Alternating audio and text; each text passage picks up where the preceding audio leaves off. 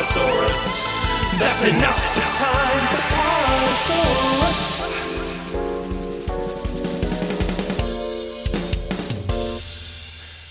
Hello, everybody, and welcome to the Podosaurus. I am your host, Timber Taft, this day, alongside our co-hosts, Kel. Timber. Hi.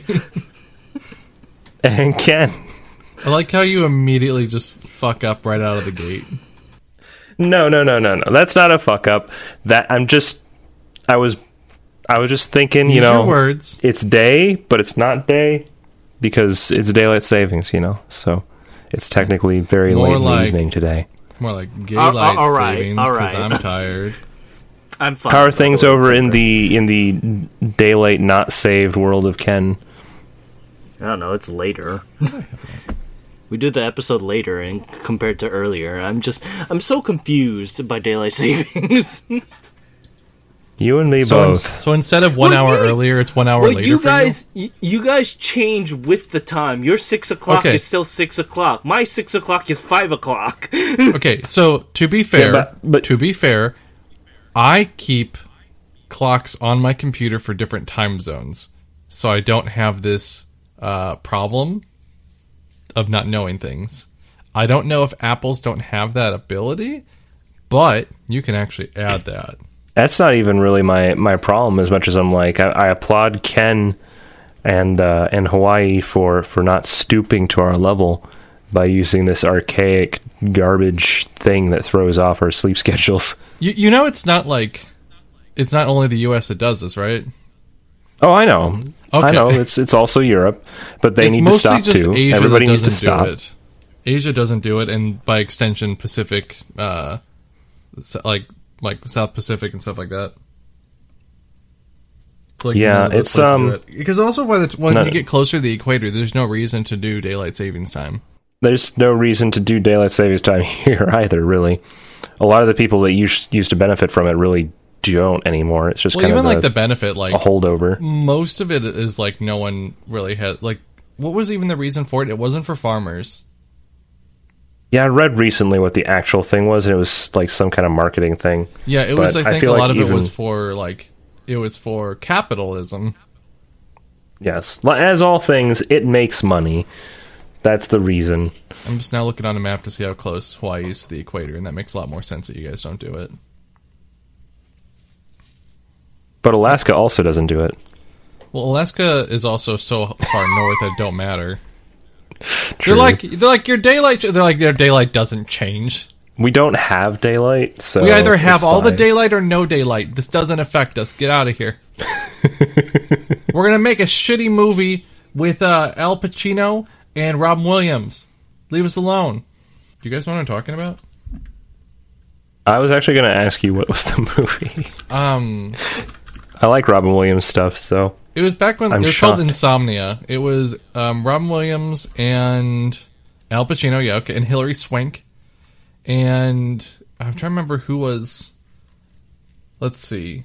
The main character was, I think, Al Pacino, and then I think Robin Williams is the bad guy. And like, I think they sent Al Pacino up there to like investigate what was going on or something, but like he wasn't adjusting to the fact it was like 30 nights of day, like 24 hours of day, so he wasn't sleeping, and I think he thought he was going crazy or something. So oh man, all right. came out in 2002, and it was a remake of a Norwegian film, so like it, whatever. Like the one that's coming out about sheep or goat or whatever. What? There's a movie coming out. I saw the ads for it. I don't know the exact time it's going to come out because like everything that's supposed to come out this year, it's just been put on a like soon list. Mm-hmm. But it's a movie was about directed this. by Christopher Nolan, of all people. Yeah, it was a Nolan film. Oh, hey, my quote-unquote sister is in this movie. Who? Wait, Hilary Swank. Why is She Hilary was- Swank your sister? She was taught by a Miyake. but yeah, it looks like it's going to try to go for like being a sort of B-movie horror thing where like this family has to raise their goat child, and it's like a photorealistic goat, but it's a boy at the same time. It seems intriguing as just like a really wild out there thing to watch. Also, has there been, forgive me if I'm wrong, but were there any movies where Robin Williams was cast as the villain that were like good? I was going to say Insomnia is probably one of the rare ones that he plays a bad guy. I don't think it like Insomnia is a bad movie. Like, it was a Nolan film. It got high praise. Okay. 1 Hour Photo. I don't know if that was good or not. Yeah, I think he got one like of his better films. Yeah, I think he actually got a good people were like surprised and praised his performance on it, because like he usually plays the goofy guy, but no, he was like a much more calculated. Yep. It's funny because it's also a movie that like I know you can still go develop film now, but if like someone growing up now would see that when they were an adult, they're probably like, what? They're like, oh yeah, you could take pictures with this shitty disposable camera and take it to the Walgreens, and this guy would go and print them out for you and give them to you, and then be like, why? Why would you do that? And then be like, Father, I cannot click the book. Right. I do still actually, like, I don't use disposable cameras, obviously, but I still like going through the process of making physical pictures. Especially lately, I've been more and more like, maybe having everything just in a digital photo album isn't the greatest thing. You fucking boomer. It's just, well, it lacks the permanence of like being a physical object that you own. Like, if Google explodes tomorrow, you lose everything that they had. Same principle that people argue about with like Steam games or GOG or whatever. Like, I own all these video games. Digital media in general. Yeah. And you just hit the like, well, tomorrow Valve explodes. Goodbye, Steam library. Maybe it should explode. Have I ignited something in you, Ken? A desire for wanton destruction? No more than any Japanese media he's ever witnessed. Yeah. So, have I told you guys about this website called Space Hay? Space. Oh, is that MySpace? Yeah, it's just the MySpace clone. Yeah, it looks like old MySpace. Timber, here, I don't know if you've ever seen this. Let me show you it. Probably not. Well, here's what my page looks like. Where they'll put it in our general chat, and none of you at home will understand what I'm doing. Just go to my Space Hay. It's spacehay.com/KyoryuHunter. That's my account. I found the background God. for that. Oh, I want to make it even better. Here's what the dashboard looks like, which will definitely ignite some memories. It will a core memory will activate as soon as you see this next photo. Yep. I remember middle school. Well, for me, this was high school and college. Like, I'm pretty sure the last time I logged into MySpace was like 2011 or something like that, which surprised me. I'm like, oh, that was still around in 2011? Yeah. Like, I found this, and it's like, it's just set up like old MySpace. It's just old MySpace. And on a whim, add me on Space Hay, please do. I would like to amass a large following on there. There's actually quite a number of people on the website. There's a lot of like users. Let me actually see how many active users they have. That's pretty great, actually. Yeah. Let's see. I Browse. was never active on MySpace. I usually sat in like, I think Angelfire and GeoCities were like the two places that I frequented that were kind of MySpace similar, where you could like have your own profile page and like fully customize everything about it. But yeah, I'm trying to remember. I actually saw how many people were on here, but I've forgotten. Space Hay. Let me check their Twitter account to find out about their social website. Let's see. They have currently... Okay, in October they surpassed 150,000 users. So, it's not like a ton, but that's quite a lot. But anyway, I found the website. I've been like using it like just lightly because there's not a whole lot to do because no one I know is on it yet. But they had a verification process, and I'm like, okay. But it was like for like musicians and stuff, and I messaged them like, hey, I grew up in the mid-2000s. I'm a Twitch partner. Check mark flexing. And my entire channel is built around MySpace nostalgia. Can you please verify me?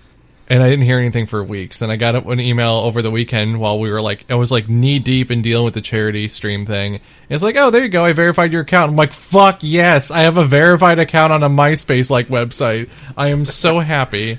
Because this ain't ever going to happen on Twitter. Because apparently I don't meet the metrics to be verified on Twitter for my job. Which, okay, whatever. So that was a nice win for me. I just couldn't post anything about it because it was like the middle of Team Retrosaurus's charity event thing, and that was it was all day. I was so tired at the end of that.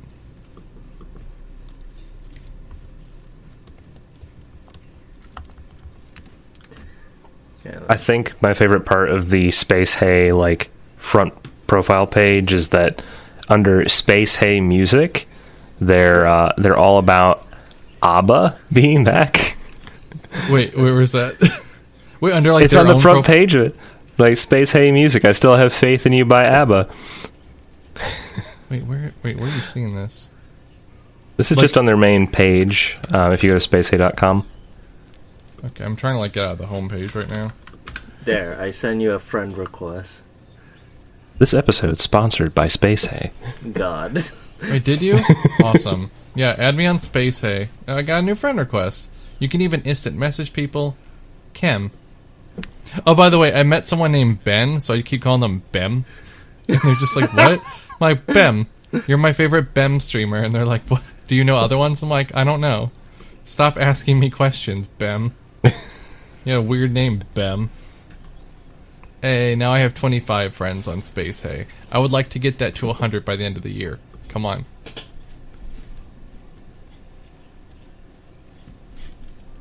So, in actual game-related news, what have you guys been playing lately? So over the weekend, I had a big charity thing with our Twitch team that Timber's part of that I don't think he was aware happened. But I was aware it happened, so I don't know if I should go into this whole live, but I missed the deadline to submit.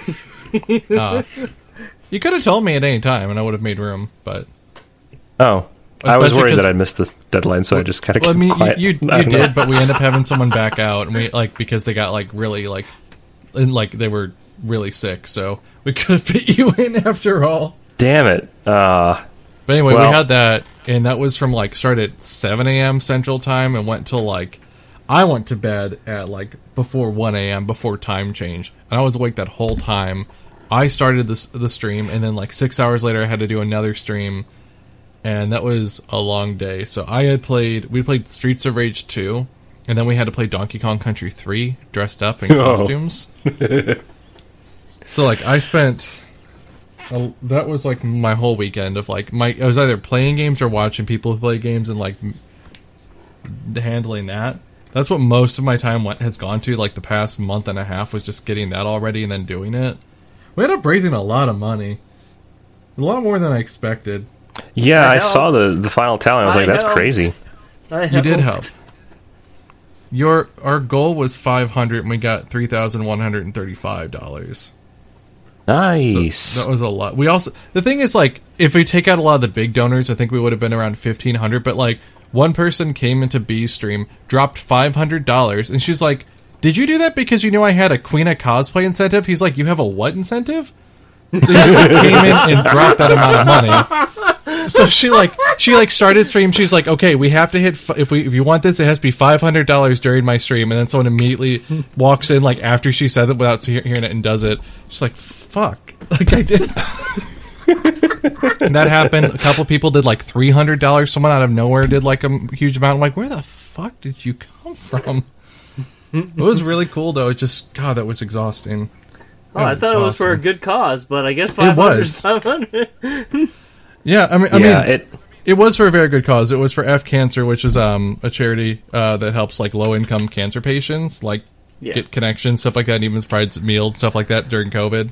So it's a very good cause, and the people were just holy shit. Yeah, it's just oh my God, that was so taxing. I don't think like. Go ahead. Yeah, it's like I'm just gonna keep saying the same thing over. Yeah, it was just that's what I did with Streets of Rage 2 and Donkey Kong Country 3 for that. Played other games though, but go ahead. Yeah, I remember. I think 5 years ago, I had done a charity stream where it was marathoning the Zelda games, specifically Majora's Mask, and if it hit the next target, I would 100% it. Then next target was like going through Ocarina of Time and 100%ing it and doing that all in like one session. I was very dead by then. We did actually hit the target for 100%ing Majora's Mask, which doesn't sound like it should be that much, but I somehow managed to take like 40 hours doing that. So I think because by the time I was getting to like 20 hours of playtime, I was so dead tired that I just wasn't playing the game intelligently. Like your brain just stops working and you're like, where's the heart pieces? So after I did that, I was like, great, awesome. We raised like $250. Don't know if I want to do that again anytime soon because I'd like died, but glad that it was a thing. And I feel like you're probably kind of going through that same phase of like, that was amazing. I'm so tired. That was amazing. But was that when you did Blindfolded Majora's Mask? Yes, yep. That's the single charity event that I did with my stream, which I really do need to do another one. So we might do another one, or we want to do another one next year, but like might pick another charity for it. I think B wants to do one for like mental health next year.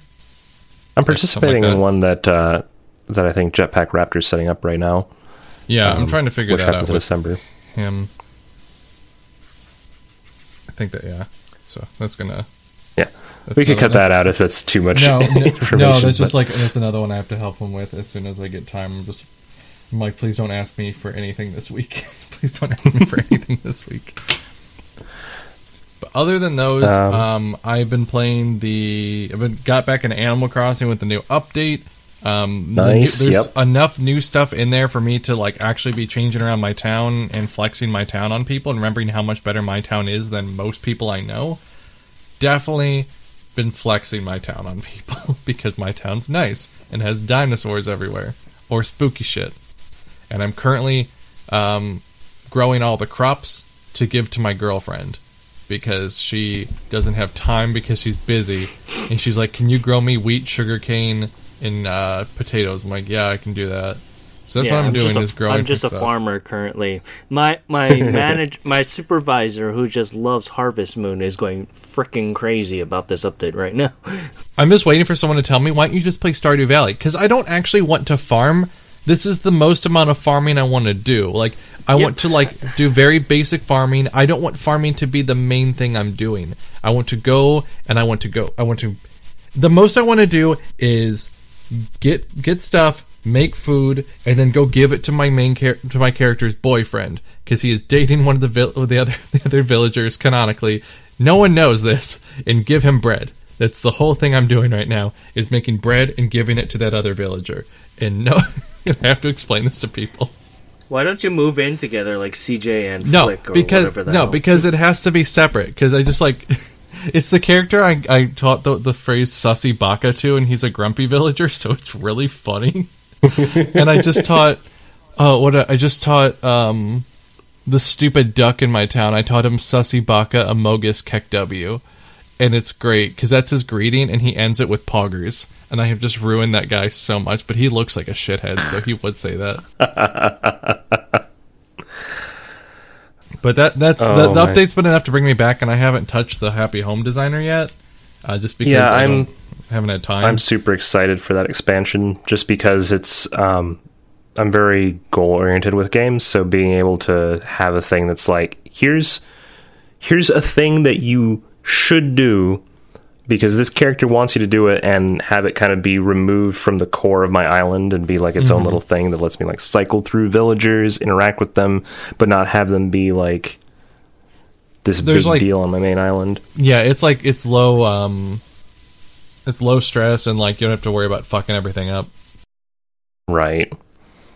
If I want to be super weird with one of their houses, that's fine. And like, I need to do some of that. They did bring back Kappa. I need to go and it's weird if Cap'n, not Kappa, Cap'n. Captain K. That his island thing is cool, but like I keep getting the same island. I finally got one that didn't have just vines and moss on it today. But I've gotten most of the stuff.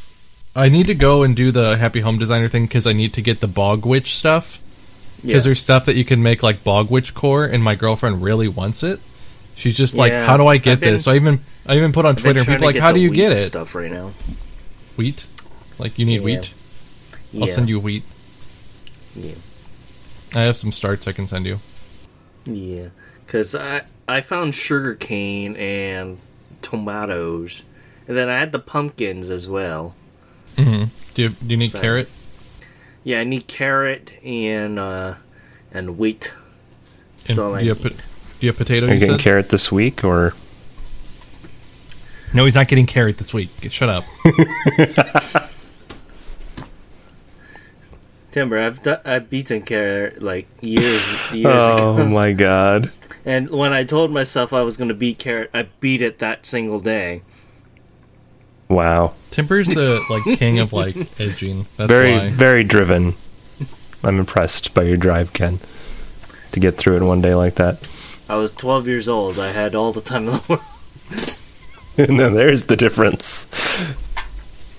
Outside of Animal Crossing, I did finally get a chance to play and complete Metroid Dread. I played the first part on stream, and then there was no way I was going to be able to wait the rest of the day to play that. So I got to the final boss that night type of thing, and then I think I beat it the next day because I need a break. Because that game's really fucking hard on normal mode. That game's got some absolutely garbage shit tier difficulty and spikes in it. I like the game. I heard, yeah. Especially the final fight, if I understood. Final fight, crazy. The problem is, the final boss, here's some kind of spoilers, so if you don't want to hear spoilers, I don't know if you guys care, I'm not going to get too much into it, specifics about it, but, mechanically, you walk into the final boss, you have to take an elevator up, and then it goes into a cutscene, then the boss, so every time you die, you have to retake the elevator, skip the cutscene, go into the boss, so it's just infuriating. There's no retry battle option. There's not a single retry battle option. I understand that it's Metroid, but they give you checkpoints in the game, so if you're going to give us checkpoints, just go the whole 9 yards and give us retry battle option to save us some time, especially the final boss where you literally it's just dropping you below the elevator. So just let's skip the elevator. But the final boss does Cold Steel the Hedgehog shit and just teleports behind you and chokes you. Everything moves really fast. Everything moves very fast in this game. It's a very hectic, high-speed Metroid game for the most part when it comes to combat segments. And it took me forever. I had to look up guides to figure out how am I supposed to do this, what am I supposed to do. One of the things is you have to know how to counter in this game. They made that a thing in Samus Returns. They brought it back here. It works very well. I think it's nice because it breaks up the monotony of how Metroid was. It really speeds things up, especially with just the way Mercury Steam has gone is they've made Metroid a much more aggressive action-y game. And that's fine. I'm fine with this. This is not a problem for me. But you need to know how to do the counter. What they don't really tell you, though, is during a lot of the counter segments, you go into what is essentially a mini cutscene QTE, where you have to use the counter button and time it properly to do stuff. So when you're fighting the enemies, you have to counter it. If they grab you right before, they'll put their arm back, and right before it flashes, you need to, swing your arm to either block it, or right before they open their eye and stab you, you need to smack them like that, and that's the only way you can get out of them, or else it's an instant kill. And the final boss is something like that too, but you don't, for the most part during the game, you don't realize during some of these cutscene things, is you can shoot missiles or beams, and they don't tell you. So in the final boss, I sat there for about a half an hour, continuously getting him into this one stage, and I'm like, why is it not doing anything? Because someone's like, oh, this is only do it once, and I'm like, I had done it 10 times. I'm like, how do I beat this guy? He's supposed to be shooting missiles at him. The game never really explains that you can shoot missiles during these cutscene segments, so it's nice. That would have been nice to know. That would have really helped me out. But overall, for the game, I liked it. I thought the level design were interesting. The visuals were great. It has really good art direction. The things that were supposed to be when you go into certain areas, like they'll go into, they kind of seamlessly go into a pre-rendered movie that sticks with the same art direction, just like a little bit higher quality. So when it zooms in and it goes into it, it doesn't seem like, going from like Cloud on the overworld to Cloud in the battle world, like that, where it's such a big art, like art shift. So like it looks fine. It's just the battle, like the difficulty just spikes so hard. Normal boss fights or anything you engage in the normal mode, can take out up to from either 1 to 2.5 energy tanks per hit on you on normal mode, which is absolutely insane. That is ridiculous. Like, I just played through Samus Returns on Fusion mode, which is the hardest difficulty unlocked by an amiibo, which is for Samus Returns on the 3DS. That game I found easier, even though that one was every time you got hit, you died for the most part. But the thing was, that was on very hard mode. I was getting my ass kicked on very hard mode in that game, not normal mode. Mercury Steam needs to learn how to balance shit, and they need to add an easy mode if they're going to do this. The fact there was no other difficulty to start with, and then you unlock hard mode, it wasn't like one of those like, oh, if this is the only difficulty, I get it. It has, like Dark Souls has one single difficulty, and it just ramps up. But you unlock a harder one, so why is there not an easier one?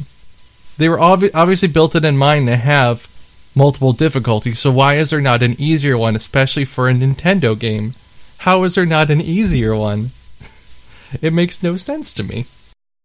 Well, that's just like the culture we live in. I think the 2000s, it was like, everything's easy mode in baby game. Then Dark Souls happened, and it was like, everything's not allowed to be a baby game anymore.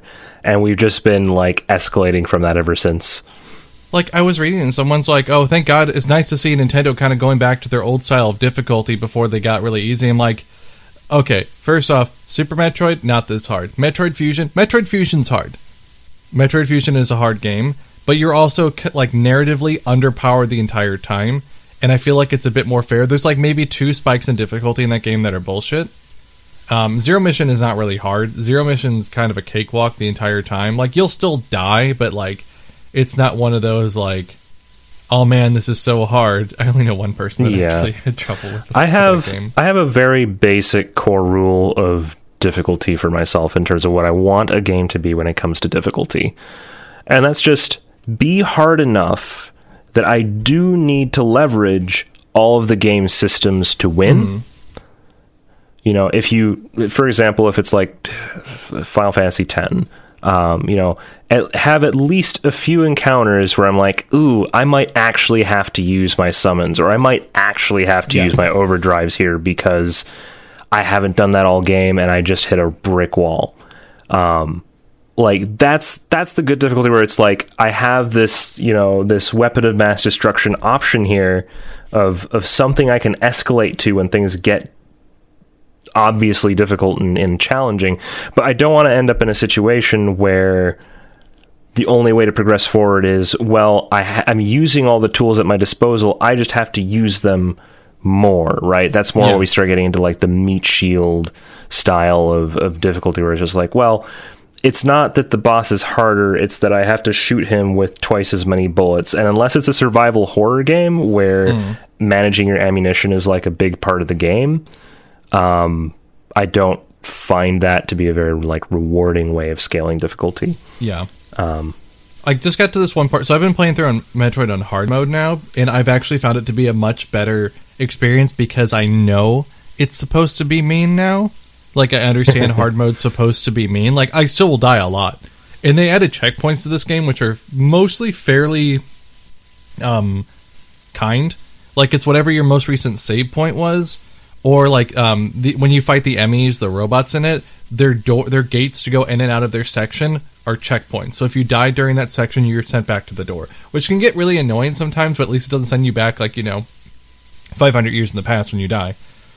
But there's one part I got to on it now, which was annoying. There's these, like, there's one enemy you fight, and when I get to it, like, it's an encounter that I have to beat it to open the doors and get out. I have to. The problem is, to get to that section, you have to block yourself off from going back to the save point. So if you get stuck there, And there's other things you can do before you fight that thing. So, like, you can make a decent amount of progress, but as soon as you pull that block, you have to beat him to get out. So, like, I was stuck there the other day. I ended up just, like, closing out the game and said, fuck it, I'll, like, redo this later. Because I was locked into an encounter that I couldn't complete for one reason or another. Like, I don't know if I was just too tired, you know, I wasn't in the mood for it, whatever. I just wasn't clicking at the time. I had to, like, lose a bunch of progress because they blocked off my way to a save point and forced me into a hard encounter, which is also really, really bad design. And they do that a couple times in the game, and you can't go backwards. Couldn't you have just left the game running in No, because I was wanting to switch over to Animal Crossing. If I did not want to, like, so, like, if you're not going to play another game, fine, put in suspend mode.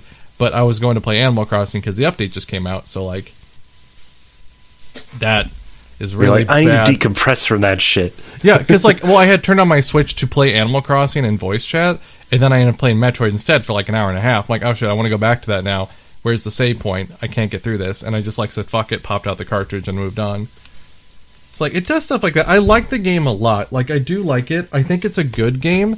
I think they really, really fucked up with their balancing of difficulty. Even at the end of the day, I don't care if they want to make a harder game or not. If you're going to make multiple difficulties in a game, you obviously understand that you want to give people more or less challenge. So they could have 100% added in an easier mode for the game. Other Metroid games have had easier modes. Other ones have had harder modes. It is incredibly possible to have either, both, whatever. They either needed to not have a hard mode or add in an easy mode, and they have, like, decided to kind of just skirt around that. This is, at the end of the day, a Nintendo game trying to bring new people to the franchise who are going to think the entire series is like this because of this game. So, I'm happy the game's done well. I really am happy it's back, and it exceeded some of my expectations and, like, did not meet other ones. But they really, really fucked up the perception of the series now. Because anyone who gets into it is going to think the series is just either overly hard and difficult or overly relying on QTEs to make for how it is. And this is, like, honestly the only one like that. You mostly need to learn how to counter in Samus Returns, but you can get through a lot of it without needing to. There's very few things where you have to counter in it. But this game, like, since it's such a different style, they really needed to make it more welcoming for new people. I know so many people who have bought the game and dropped it because of how hard it is. And I don't think that's the way to go on it. Especially after people were waiting 18 years, 19 years for a continuation of a story. Like, I don't know what Mercury was doing there. Like, I think they're very capable of making good games. I just think they really fucked up in this area so bad. Because I've been defending them. I've been defending them since they took over from the 3DS. So it's just... It's not too late for them to make an easy mode patch, though. Maybe it'll They could definitely patch in an easy mode. They 100% could add that in. Will they do it? I don't think so. But they could. I will say the entire time I never used any amiibos. You can use all the amiibos to refill your health and... there you go, man. There's your easy mode. No, that's the thing, but you only can use it once a day. Per, like, each amiibo does a certain thing, but you can do once a day of health or ammo, and that's it. So, like, you can use them, but, like, I don't think it would really make the experience that much better. I will say narratively, though, they actually did some cool stuff with it. They answered some questions, and, like, they kind of ended it where they could honestly soft reboot the series or reboot it from here, and it'll be fine.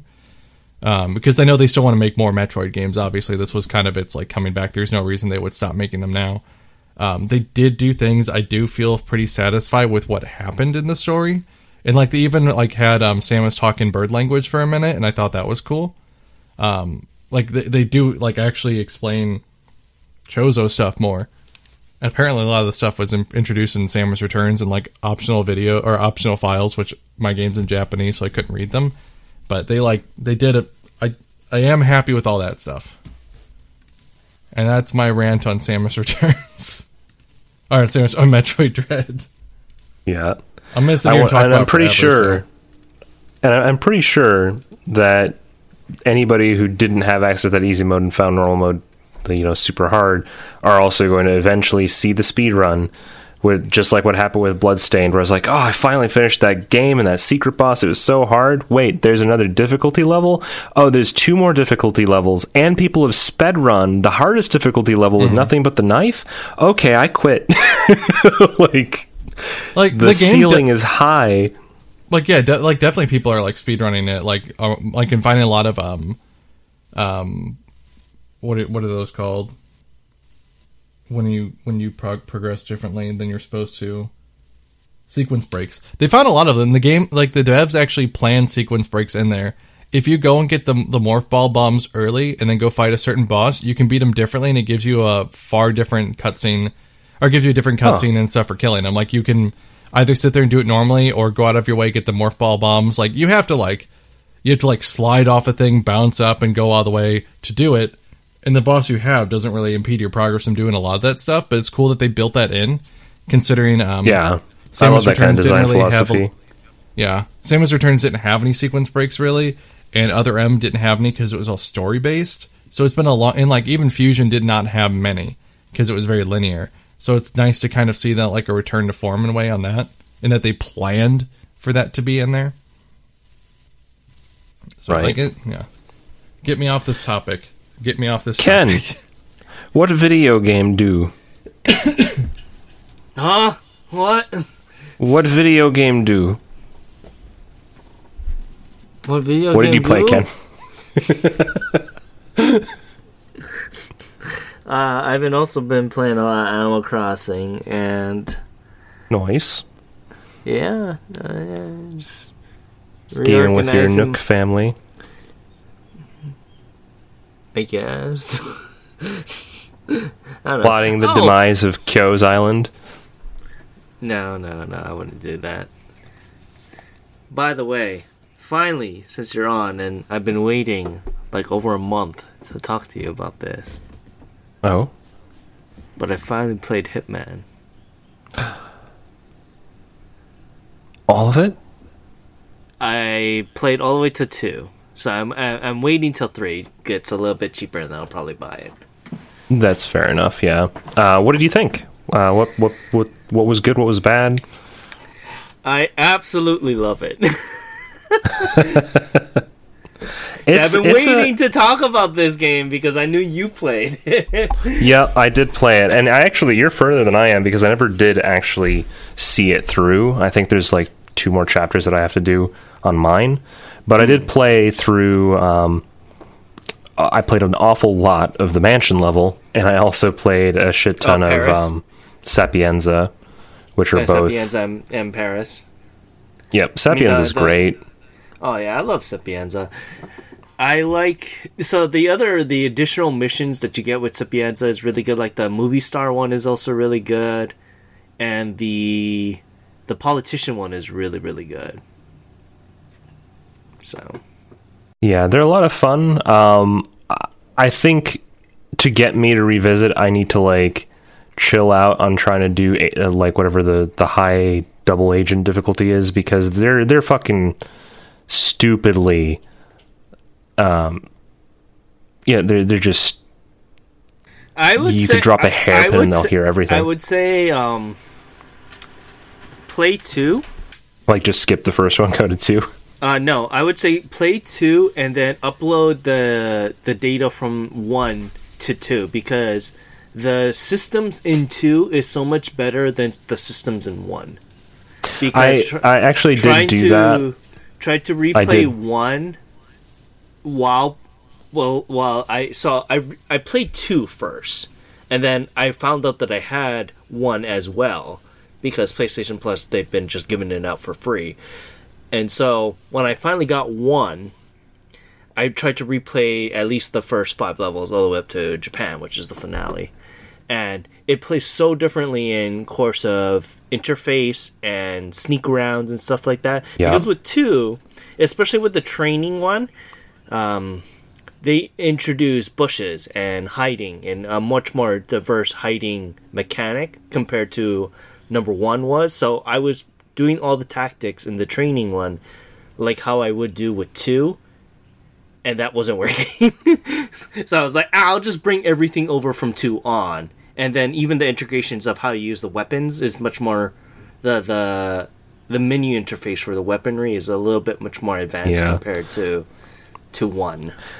I had upgraded to getting 2 and 3 all like bolted in the same game. And while I didn't play a lot of it like that, I did notice a big difference in the mansion level where it was like before I had gotten like the VIP pass from outside because I knocked some goon out. I had the VIP pass that lets me walk past the guards on the first flight of stairs.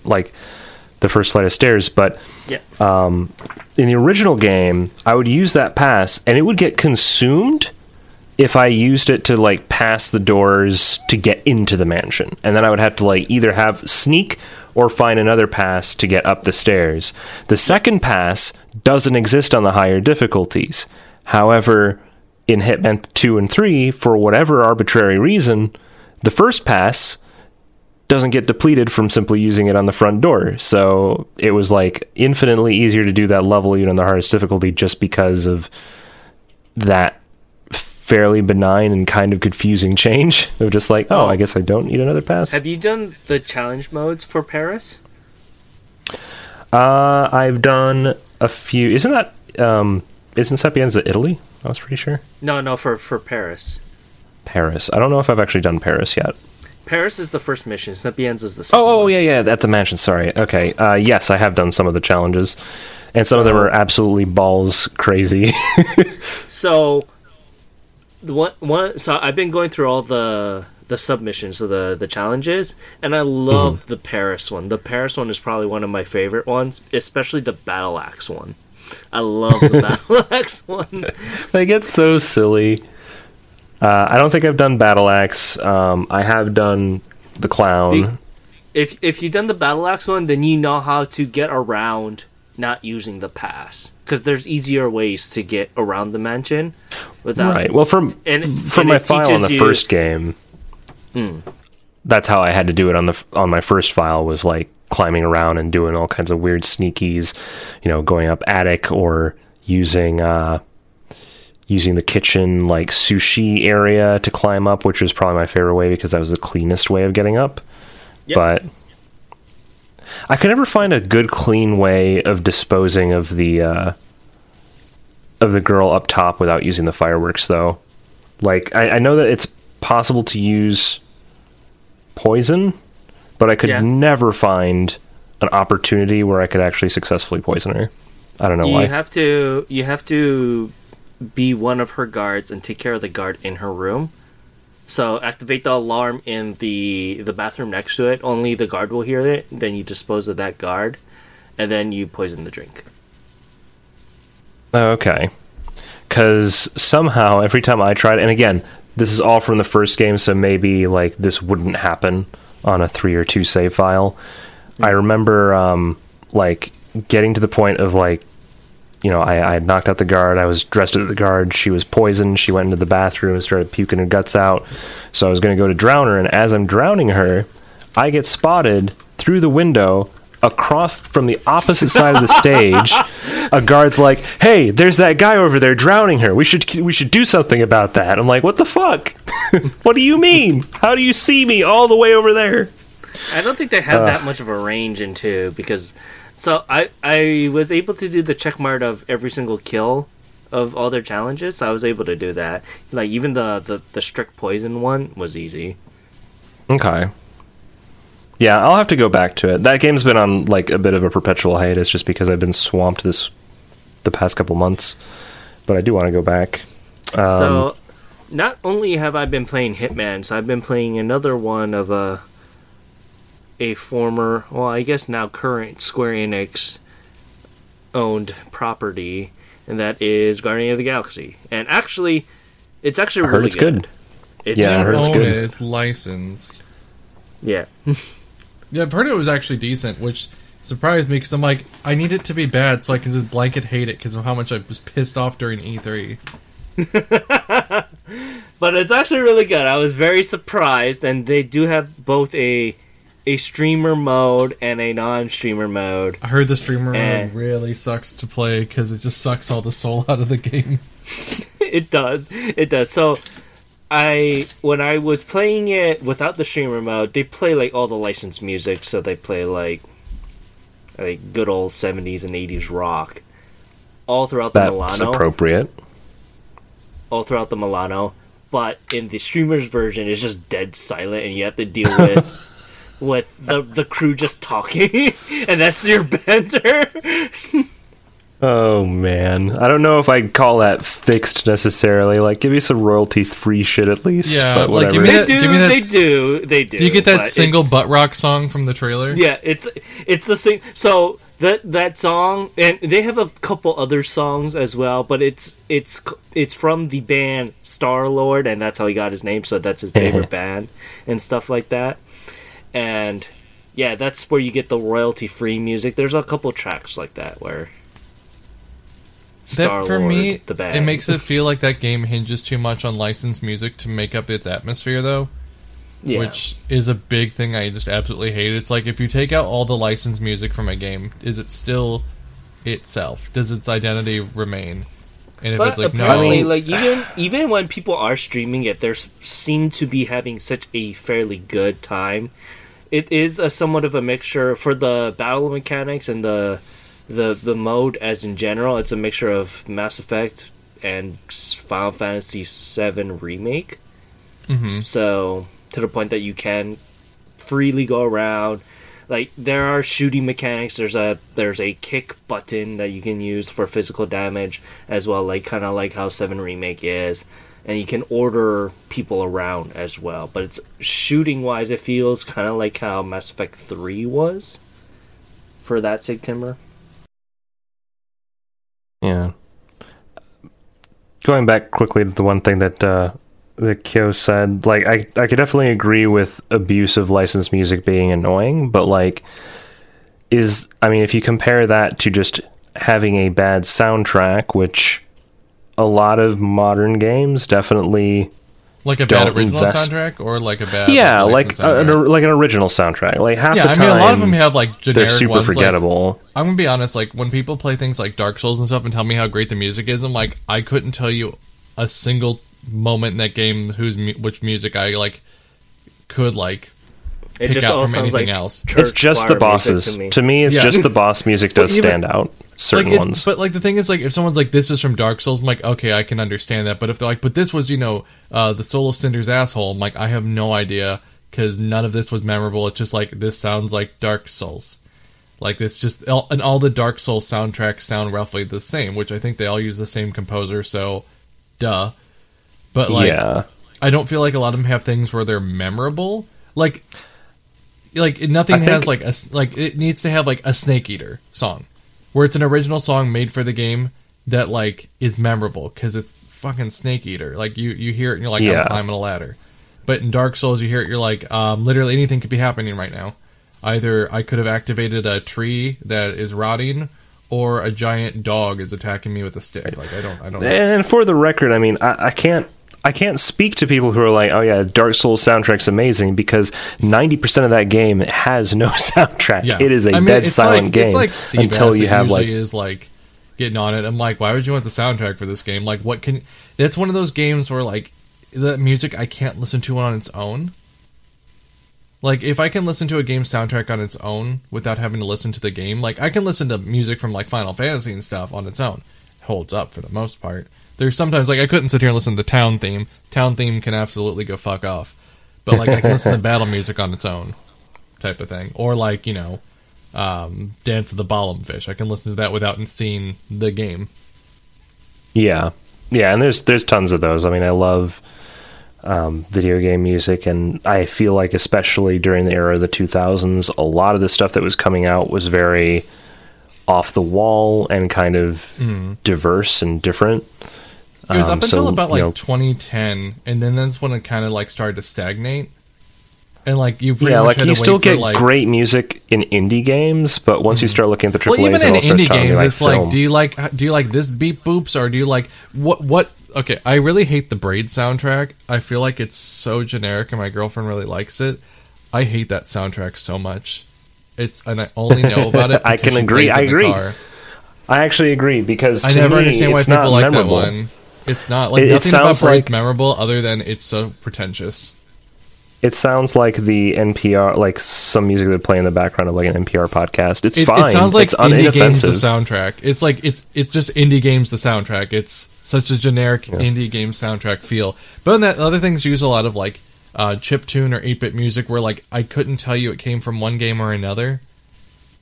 But I have that problem with a lot of stuff. Like I think things like Sayonara Wild Hearts would have music that Oh, sticks so out that good. you'd because that game is music based.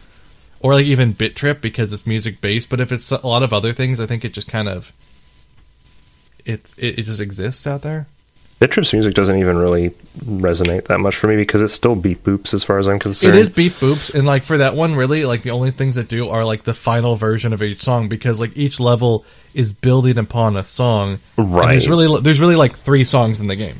There's 3 main songs in the game, and when you get to that final level, that's where it all finally comes together. So up until that point, you're just hearing like, you know, a tenth of the song, 2/10 of the song, 3/10 of the song. Then eventually it's all together. So like, yeah, even then it is just beat boops and like, is it from Bit Trip Runner? Is it from Bit Trip Void? Who know? I don't really know because I know the songs from Runner. But then Yeah. every once in a while you get something like Animal Crossing where you can put that music on all day. Because it changes Right. every hour, so you don't get tired of it. There was a brief period. There was a brief period where I was trying to pick the next game I would play. I'd be like, okay, here's this batch of like 10 games that just came out. Let's listen to their soundtracks on YouTube and see which one it actually has some good stuff. And interestingly, anytime I'd play this game, I'd come out being kind of impressed with how good the soundtracks are. But then, you know, What I'd go game? back to the list and be like, well, yeah, all of these are like super indie, barely known things. Like I remember doing this with that. Oh no, what is the name of that game? With the aliens, I talked about it excessively like a couple years ago. Outer Wilds? No, it was like XCOM, but like off-brand XCOM. Mario and Rabbids. No, it wasn't Nintendo. It was what was that? Off-brand XCOM. Xenonauts. Xenonauts, okay. Yeah, and I remember the music in it being surprisingly good for what it was. You know, it was this sort of you'd expect it to be like military drone ambient noise for the most part, but then every so often it would surprise you with like kind of orchestral stings and like just unusual use of instrumentation for its genre of game. And that kind of stuff always sticks with me. There was also, I think, that one with the weird, like, basically girl entering a VR headspace indie game that was, like, very, very Chrono-inspired. Dot hack. Not Dot Hack, actually. It was... Sword Art Online. Well, it did have a lot of a Sword Art Online It feel, was but Chrono no. inspired? I believe so. Like What the Chrono hell? Trigger? No. What do you mean by Chrono God. inspired? It's like... Hold on, because I have the soundtrack saved. Because you're in like a group chat with people who when they hear Chrono inspired, they're gonna be like Trigger or Cross. Yeah. The problem is I'm not sure. Let me see here. Game. Here, let me Google it out loud like a dad. Game with girl in VR headset. Chrono. Crosscode. That's the one. Crosscode. No, shut up, Google. No, I'm not. I can search the web for that. No, shut up. I can't. I forgot. I can't just talk out loud like this anymore. I got a Pixel, and it You gotta listens to me whisper. all the time. Which is only good when I put in my headphones and decide that I want to listen to music while I'm like in the bathroom and I'm like, you know, my hands are busy with stuff. So I'm like, hey, play my emo playlist on Spotify. Don't actually do that. Don't actually do that. So I can hands-free turn that on.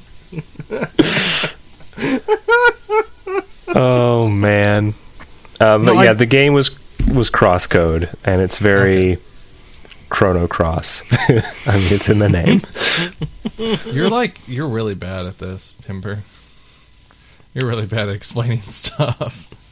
It's that I just forget things, especially like the names of things. So I have to like go in my brain and be like, oh, I know this thing. I know everything about it except the name. So let's play 20 questions to figure it out. Is that why you end up naming after your favorite Undertale character? You know, a man of mystery like yourself. Oh yes, yeah. I mean, you'll never forget that name now, right? I think we all. I never got that far Timber, to find out who it was. I don't even know who that is.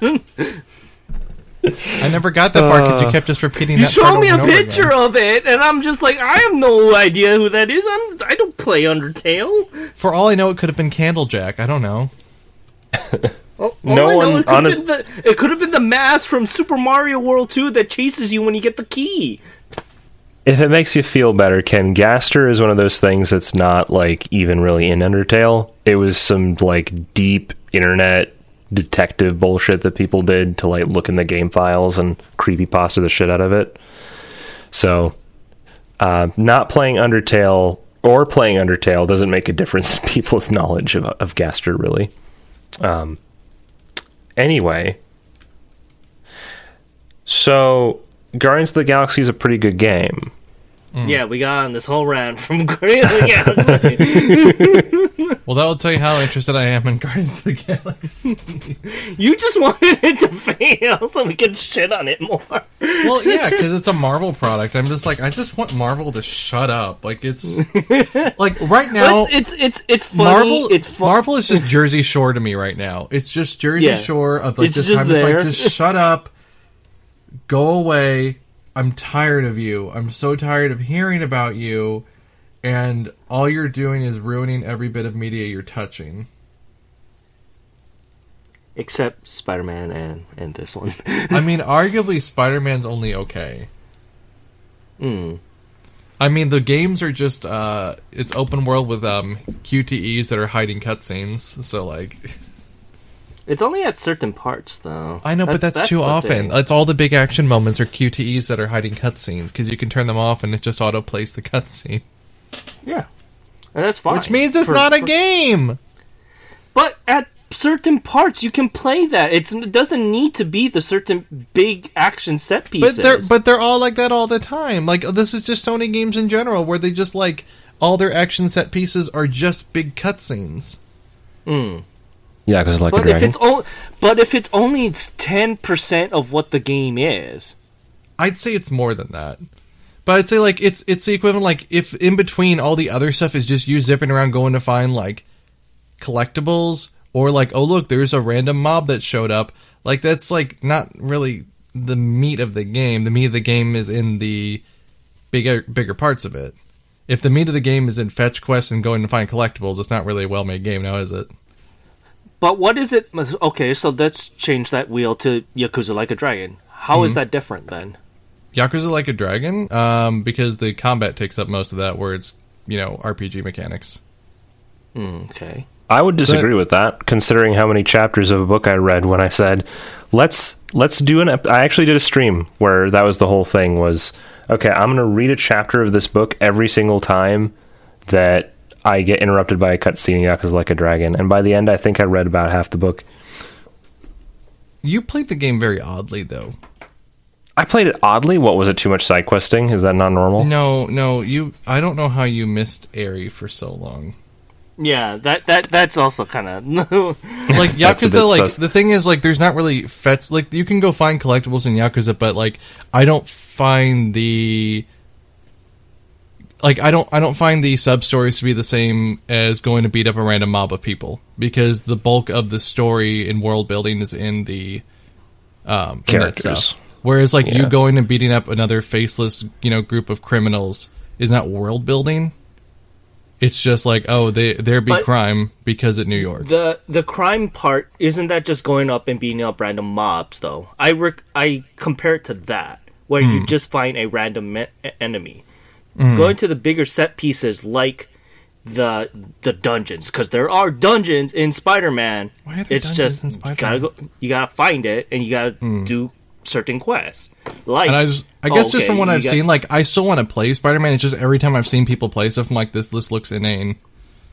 Maybe it's like the people I watched and played I it bad. understand that. Yes, I want to say about 25% of that game is you just going to places.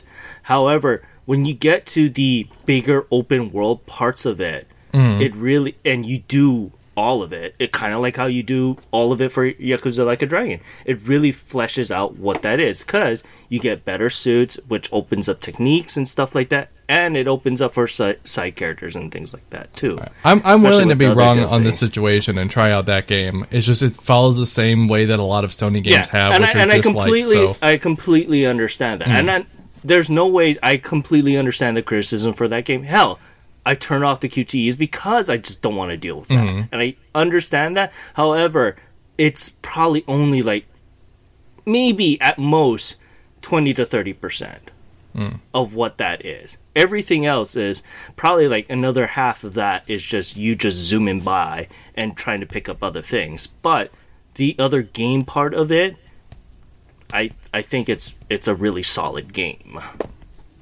To me, I think, and I think that this is kind of the same thing that you're saying, Ken, is like it all counts on how much is the game asking from me when I'm playing it. Like, of course, it has its cutscenes. I'm going to use Xenosaga as an example here because that game is fantastic as an example for this sort of thing where, okay, it's got like 30 hours of cutscenes. You're going to be watching a movie most of the time that you're playing it. But when it lets go with the cutscenes and you start actually getting into combat and getting into boss encounters and managing your party, and you start having to manage the boost system, eggs, and how you level up and manage your character's abilities, there's enough nuance to that system and there's enough demand on you to pay attention and actually plan, or you are going to get your ass kicked, that it's not... It balances out the cutscenes, right? There's enough challenge and demand there that it doesn't feel like an addition of... It doesn't feel like just a tacked on, well, now here's the game part so that we can stitch these cutscenes together. Like, there's actually some meat to it, which is like the defining factor in making a cutscene heavy game work.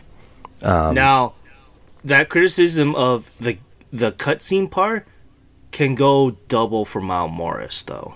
I can understand, like, Miles Morris, to the most part, half of that game is cutscenes. I would... Come to think of it, and the other half is just Batman, right? I think I've seen that one because they look very similar. Because they're just yeah. I think I've seen mostly that game. I don't think I've seen much of the original game. Because I think only, like, to my recollection, because I sped through both games before I played, and I 100%ed both games, and I would say Miles Morris is a little bit much more of a quicker bite once you cut all the cutscenes out. And I can understand the criticism, especially the last boss, so to speak. There's one big open sneaking section.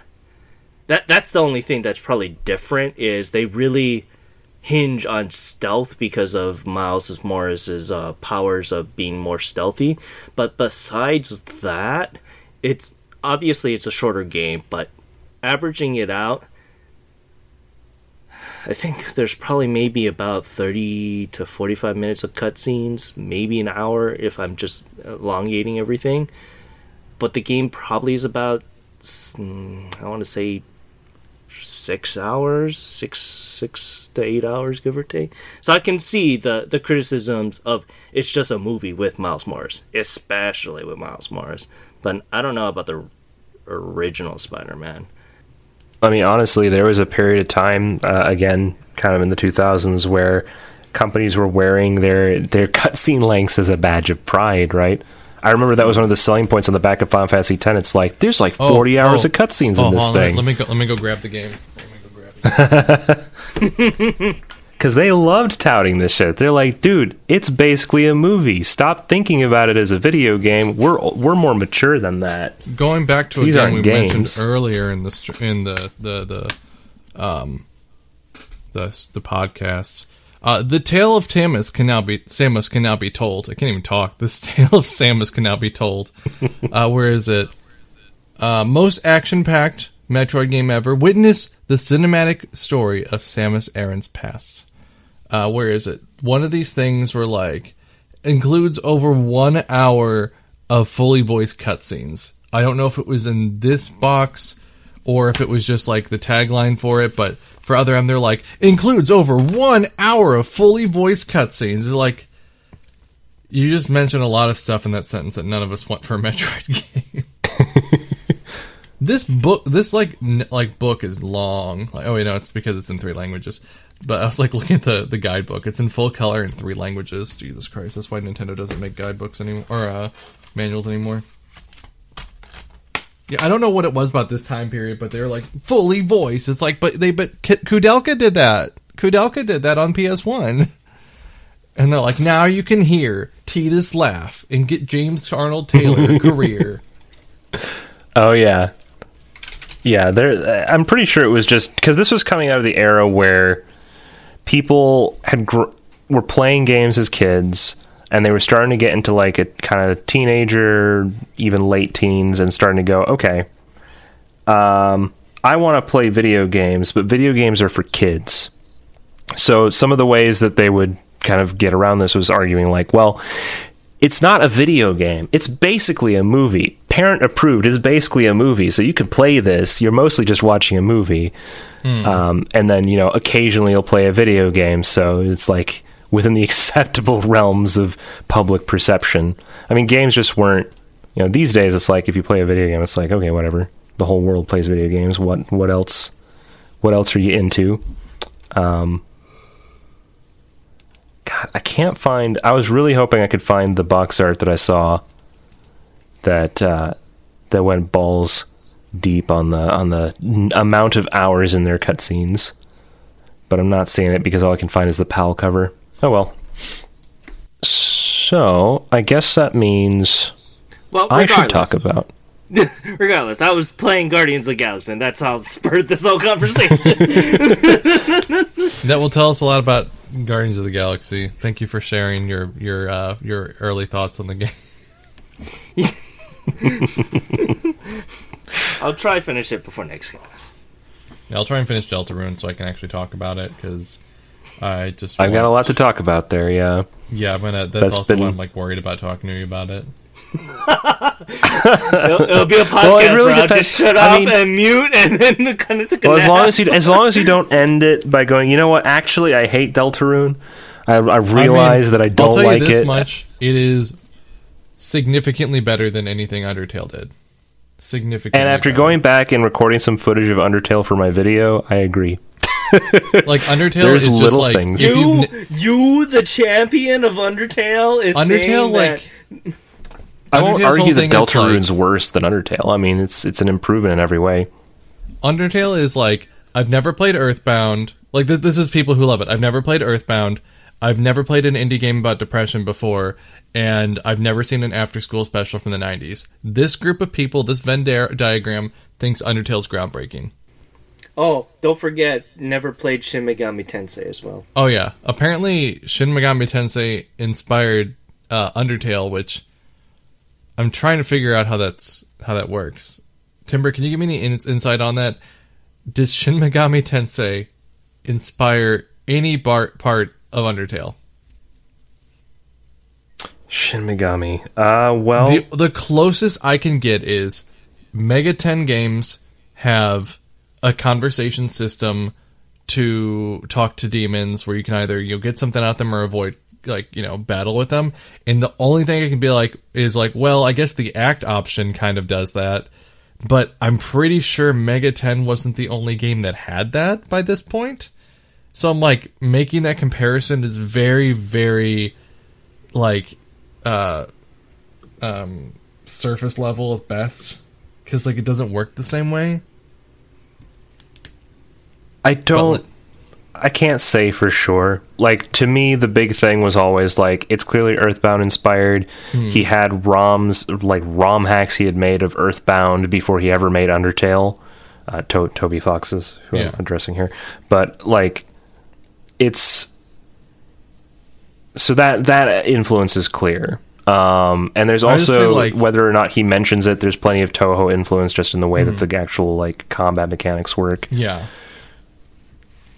Like, I could just say, like, I can't 100% say Megaten has no influence on Undertale, but I don't think it has any direct influence. Just based on polygons. at this point, every game has every influence from everything. Yeah. It's like at that point, like, does it have it, or is it like, if it is, it's subconsciously.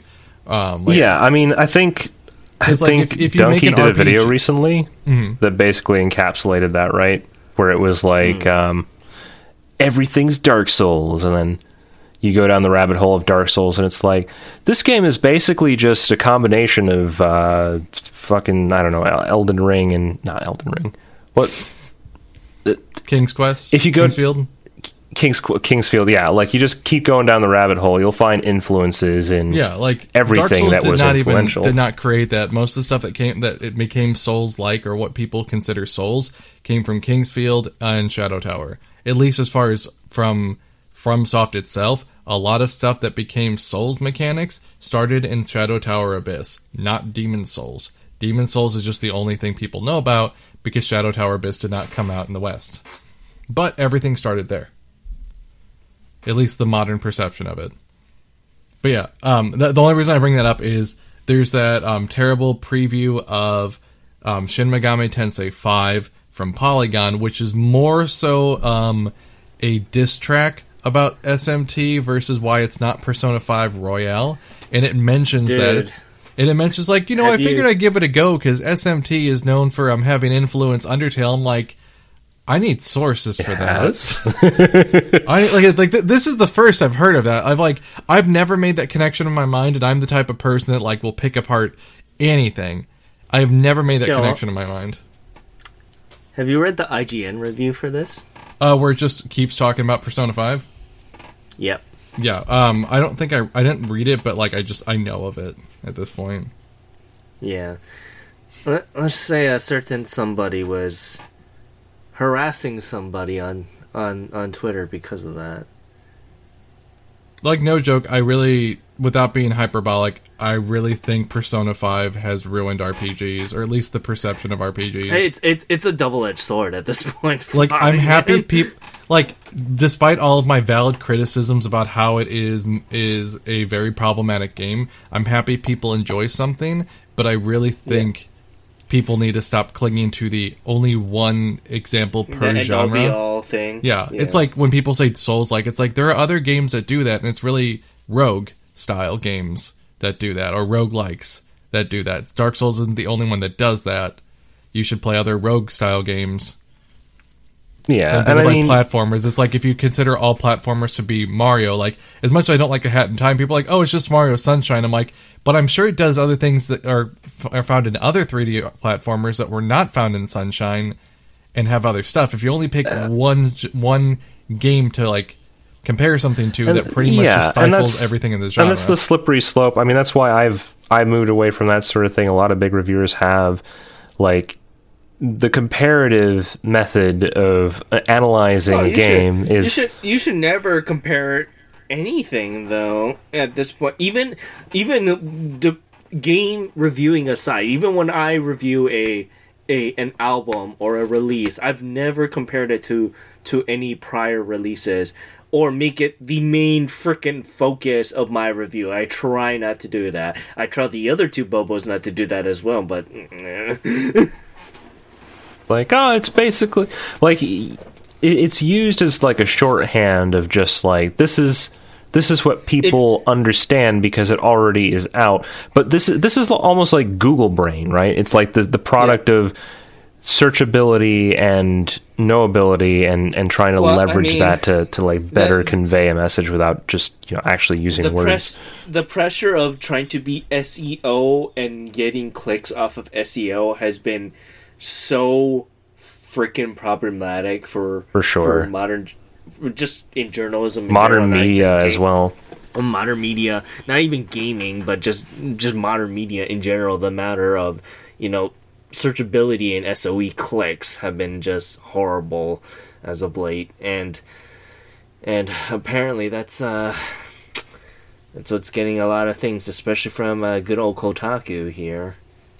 Kotaku used to be like so much better. Like it was never like amazing, but it was like they had some people on there that actually tried. And like I honestly hate SEO stuff so much. Like I hate that that's something you even have to do now. Like I guess I don't know if it's me with my boomer brain not wanting to like adapt, but it's just like I hate the fact that I just need to like make content for the sake of content being out there just so just so other stuff gets traction. The thing is, there's a way to do it without deceiving your audience. But the way to learn how to do it takes a while. Yeah. And that's all my articles are. Like, the most clickbaity article that I have is an article from 2 years ago that is still the most popular article on our site because of the fact that I used the word sex in the title. Sexually shows off. And that 2 years later, that particular article is still one of our top hits because it's a fairly attractive singer and a well-known talent who does kind of skid on danger zones occasionally.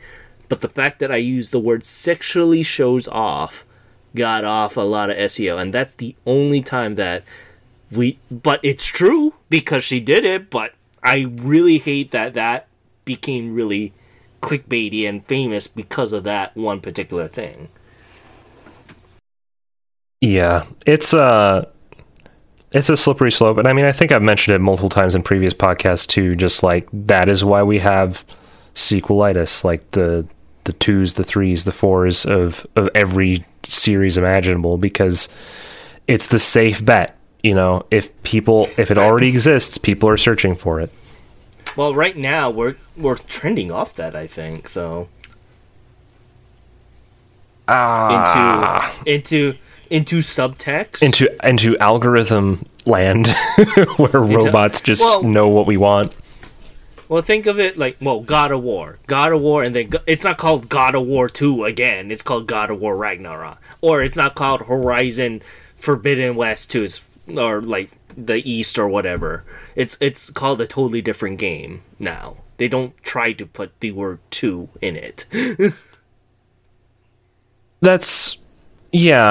It's still, as long as the mainline, the core title, like as long as it says Resident Evil somewhere on there, it's still highly searchable in Google, right? Like they're going to be expecting that people want more of this series, and when they look up things, or not even that, it's just they're counting on people looking up things about the series or older games in that series in general, so that people go, oh, there's another one of these? I didn't know.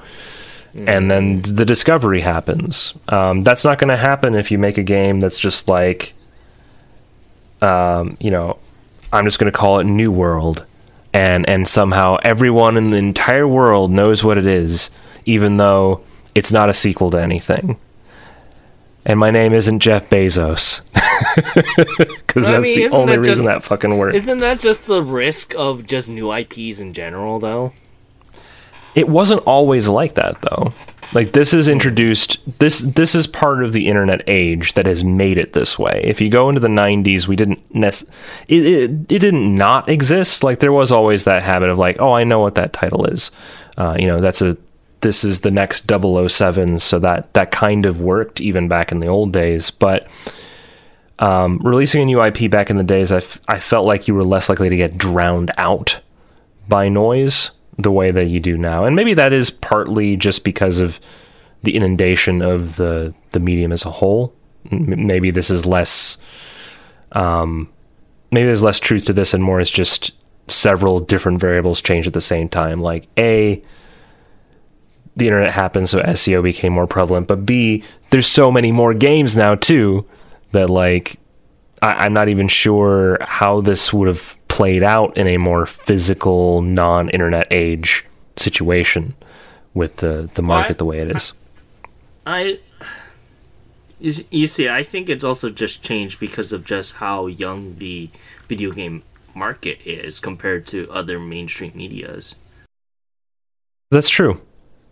Yeah, I mean, it didn't really start it didn't really start having any kind of stride until the 80s, and then once you hit the 90s, that's the first time where we actually started getting into cinematic level gameplay where there's actually, you know, real graphics and real stories being told. I mean, I'm not to dismiss like things that came out in like the late 80s, but graphically it was a barrier for me to get into those, and maybe it's just because my nostalgia started me in 3D, so I just gravitate towards 3D.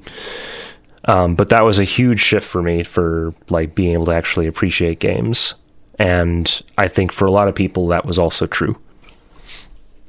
3D happened, and then that just made the whole thing much more mainstream. So, in the end, we can blame Mario 64 for all of Yeah. it. In the end, we can blame Mario of the Galaxy for being Mario a good game. of the Galaxy? Mario of the Galaxy. Guardians of the Galaxy. Well, at this point, we are getting Mario of the Galaxies with Chris Pratt fucking voicing Yep. Mario. I've been having to explain to my girlfriend why everyone hates Chris Pratt now, because she's just like, why does everyone hate Andy Dwyer from Parks and Rec? I'm like, It's all it's the other stuff that he's a part of. complicated. Short answer is he's a terrible person, and longer answer is Anna Faris is a national treasure, and I don't know how he fucked that up. Yeah. Putting that out there. I don't know how. How do you screw up? This is my soapboxing for a minute. How do you fuck up a relationship with Anna Faris? She is a treasure. Name one thing she's ever done wrong. You can't. You can't. Because she's a treasure. Because she's Anna Faris. Yes, you know when to jump out of the scary movie franchise. Like, what was it? Here, I'll post this. The other day, everyone was, like, talking about, like, there is other Twitter drama going on with her. I don't care. I just found this funny because it was... Yeah. Fuck Chris Pratt. Anyway, is there anything else before we get to questions? We have some from, like, 3 people.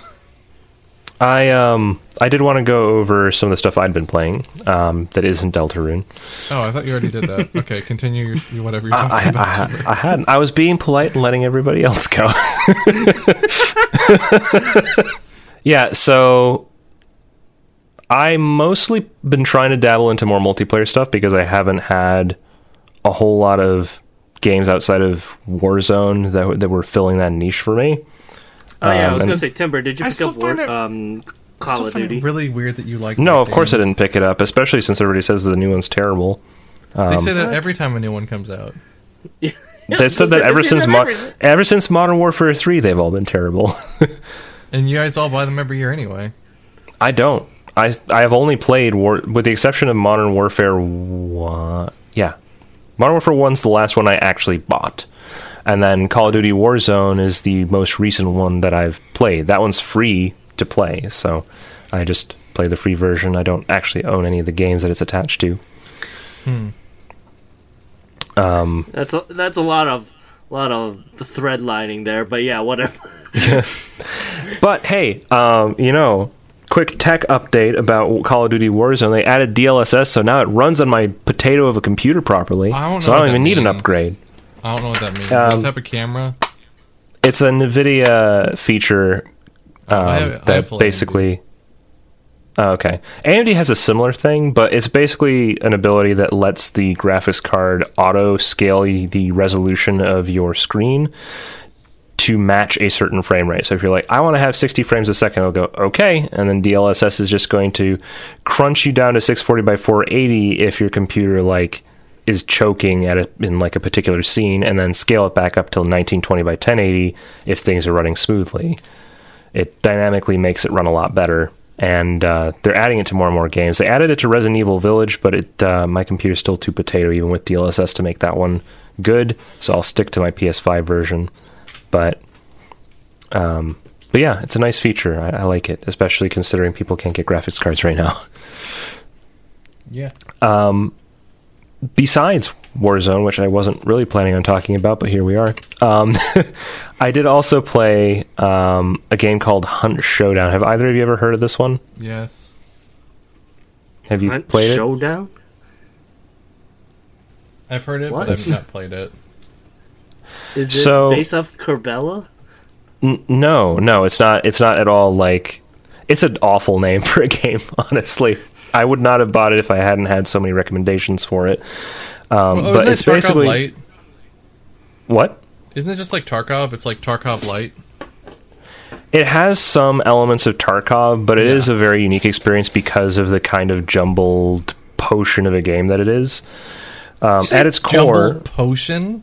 a jumble potion. Yeah, it's a jumble What the potion. fuck are these like descriptions you have for things? What decade did you fall out of, Gandalf?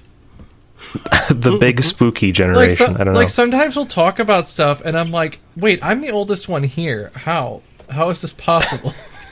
Yeah, Is there something wrong with the typically word jumble and potion? No, just the way you like Just describe like What's the things. words hold on, together. okay. What's the Zoomer terminology for a jumble potion these days? I don't Catch know. me up, Kyo. I'm not a zoomer. No, like next you're gonna say See, it's kind of a hodgepodge of ideas. Okay, Timber, a hodgepodge. It's very tabula rasa. No, really, like Timber, like sometimes seems like the 50-year-old like guy that's hanging out with a bunch of like 20-year-olds. I was. I'm sorry. Let's see. So yes, it's a game that's basically a battle royale. I know that's something that could automatically tune out. Set in the Old West, so you have like a lot of really old-fashioned like Colt Magnums and rifles and shotguns. It's a tabula rasa worth of things there. It's set in the West in a zombie apocalypse. So there's zombies everywhere.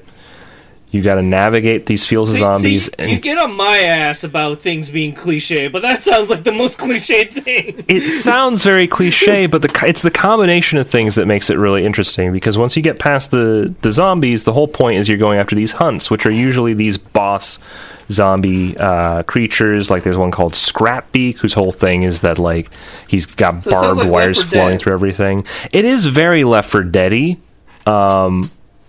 It's basically, honestly, I think the best way to define it is it's Left 4 Dead meets Metal Gear Is it- Solid meets How is it a Metal Gear Solid? meets Battle Royale like Tarkov or Warzone.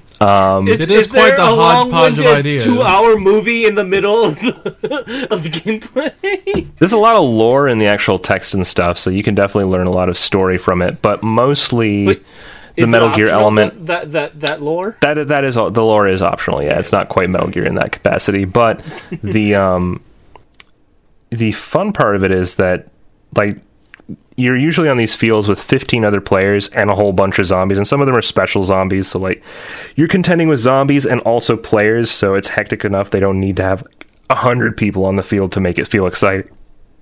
But the whole thing is that the real threat is always going to be the other players. So most of the time, you're just trying to not get detected. You're trying to stay hidden and quiet, stay in the reeds, try not to step on glass because the sound of you stepping on glass is something other players will hear. You reloading your gun, other players will hear that. And it can tip them off to the fact that you're around. So the whole game is kind of stealthing around, but also there's zombies that can just jump out of the bushes and like make you crap your pants if you're super, super cute and on trying to like hide from other players. Those can give you away too. Dogs barking, crows hawking, like all of it's cawing. I think cawing was the word I was looking for. But that's basically the core gist of it, is like you're trying to get to these hunts and kill these bosses before the other players and get out of the map alive, but also you have to contend with the zombies on the way and the sounds that you make potentially tipping other players off to where you are and then getting a shotgun in the face. It's very fun and a pretty like tense it's like- experience. So it's like Deathloop then. I haven't played Deathloop, though it is on my list of things that I wanted to check out. That's also a really good game. Like a lot of people are saying that. Is it like, also pretty everyone- stealthy like? Well, it is. The if you It's get arcane. caught at any point, yeah, it's arcane. The other guards are fairly powerful. That if you do get caught, that you could die at any moment. Plus, the other player that is there can one shot you. Oh, okay. So you definitely want to stay hidden from them. Okay, that sounds cool. So yeah, it sounds like that may have actually borrowed a bit from kind of which Hunt Showdown's doing on perhaps a more scaled down. Well, then again, Deathloop has been in production for like how many freaking trailers and almost 2.5 years worth of stuff. Yeah, I mean, I think Hunt Showdown was in early access for like 6 years before it came out a year ago. Like, it's been around a while, and it's made by the guys who made Crysis. So I don't know if that matters, because I do believe it's a much better game than any of the Crysis games were, but... Well, can it play on my PC? Can I Yes. use that as a barometer, as a PC enabler or superiority? It scales well, but yeah, it does have some pretty intense settings if you crank it all the way up. On mine, I have to run it at low, and at least it runs smoothly at low, even if it looks kind of like a bunch of dirt smeared everywhere. But Alright. but yeah, so I've been playing that with some friends. It's the first game I was able to convince them to play that wasn't Warzone that actually hooked them. The other thing that I've been playing has been with Alchemy Fox, and it's called The Isle. Have you guys heard of this one? No, I thought you were going to say Fogs again, though. Yeah, Fox. I was going to be so excited. I thought you were going to say Fox. Fogs. Yeah, I need to return to and finally finish Fogs. But The Isle is also a multiplayer game. It's more of like almost an MMO kind of thing. No. I don't think it's at all like The Forest. The premise is basically you play as a dinosaur. You can either be an herbivore or a carnivore. Oh, is this where you keep eating dinosaurs to become bigger dinosaurs? You don't become... Well, I mean, technically you do just because you grow up. There is like a whole time system of like growing to maturity from juvenile. But as an herbivore, your whole thing is like, you go around, you find plants, drink water, sleep in the bushes, and try to hide from predators. The carnivore's only way of getting sustenance, of course, is to eat meat, which is other players. So their goal is to just go around and hunt down herbivore or other predator players, kill them, and feast upon their flesh. Anytime you engage in conversation with other dinosaurs in the in-game chat, it causes you to expound involuntary dinosaur noises. So the sky at night is just filled with the sound of dinosaurs, like making or whatever noises the dinosaurs do. I'm just trying it's not really replicatable, the sound of the raptors, but you know what I'm doing. The sneeze. Just fornicating. Yeah, there's not really a sex mechanic, but there is nests, and you can have like eggs in the nest. And if your friends join a game late, you can have them spawn in as a juvenile in your nest, and then they can be your child as they grow to adulthood. So it's pretty fun. I had a hard time getting my Warzone pals into this one as much, just because it is a much slower paced game. I can't imagine Warzone people would only like playing Warzone. Yeah. Like, it's the kind of game that kind of fills the void of like a RuneScape for me, where I can hop in, play for a bit, and then it's like, oh, it's nighttime, I'll hide in a bush, hopefully no predators show up, I'm going to be editing my video on the side here. Oh, is that a predator? Just tell them about how you're a back man to of editing. mystery, and they'll leave you alone. Like a what? Just tell them you're a man of mystery, and they'll leave you alone. Yeah, I'm a man of mystery, leave me in the bushes to my own devices. Yeah, I'm trying to think if there was... I think those two were the big ones that I actually played. And then, of course, Deltarune was my entire month of October. I just lived and breathed Deltarune. It's almost to the point where I'm like, I can't wait to be done with this video so I can stop thinking about Deltarune for a bit. But... Did I play anything single player at all? Oh, no. But I am excited about the fact that Age of Empires 4 came out. And I'll probably play that soon. Alright. Okay, caught up. That was like super hyper speed coverage of what I've got. Questions. questions. Okay, well, we have a bunch of questions. This is actually our 50th episode. Oh my You know god. that? It's almost as old as Kyo. Timber, you're leagues older than me mentally, so like, Mentally, you're leagues. like you bypassed dad and turned into either uncle who never had kids and is in his 40s or grandpa. You're one of the two. Whereas I'm in like my mentality is like somewhere in between, like almost dad. Ah, yes. But we have some questions. This is our 50th episode, so of this iteration. We actually had like 14 or 15 in the previous one, but who cares? That's what we're on this one. And we're almost to the end of the year, too. Is 50. So somehow we're going to have to come up with a new iteration of the theme song for January. Yeah. So I'm going to we'll talk know. to some people. Talk to some people. But, okay, so I asked some people, asked some questions. First one comes from KDog1. It asks, if you were doing a marathon of games that made you rage quit, what games would it include, and would Sword of the Berserk make that list? I didn't rage quit that game. I actually did finish it. If I had to play it again on normal and forced, that would be part of it. Probably put Galarians on there. Dino Crisis 3. Silent Hill 4. I don't know, would I rage quit that one? Probably wouldn't put that one on there. Probably put Silent Hill Downpour. This is boring. I don't know. Rage quit, it's really hard for me to decide what will rage quit because it's very contextual for the day.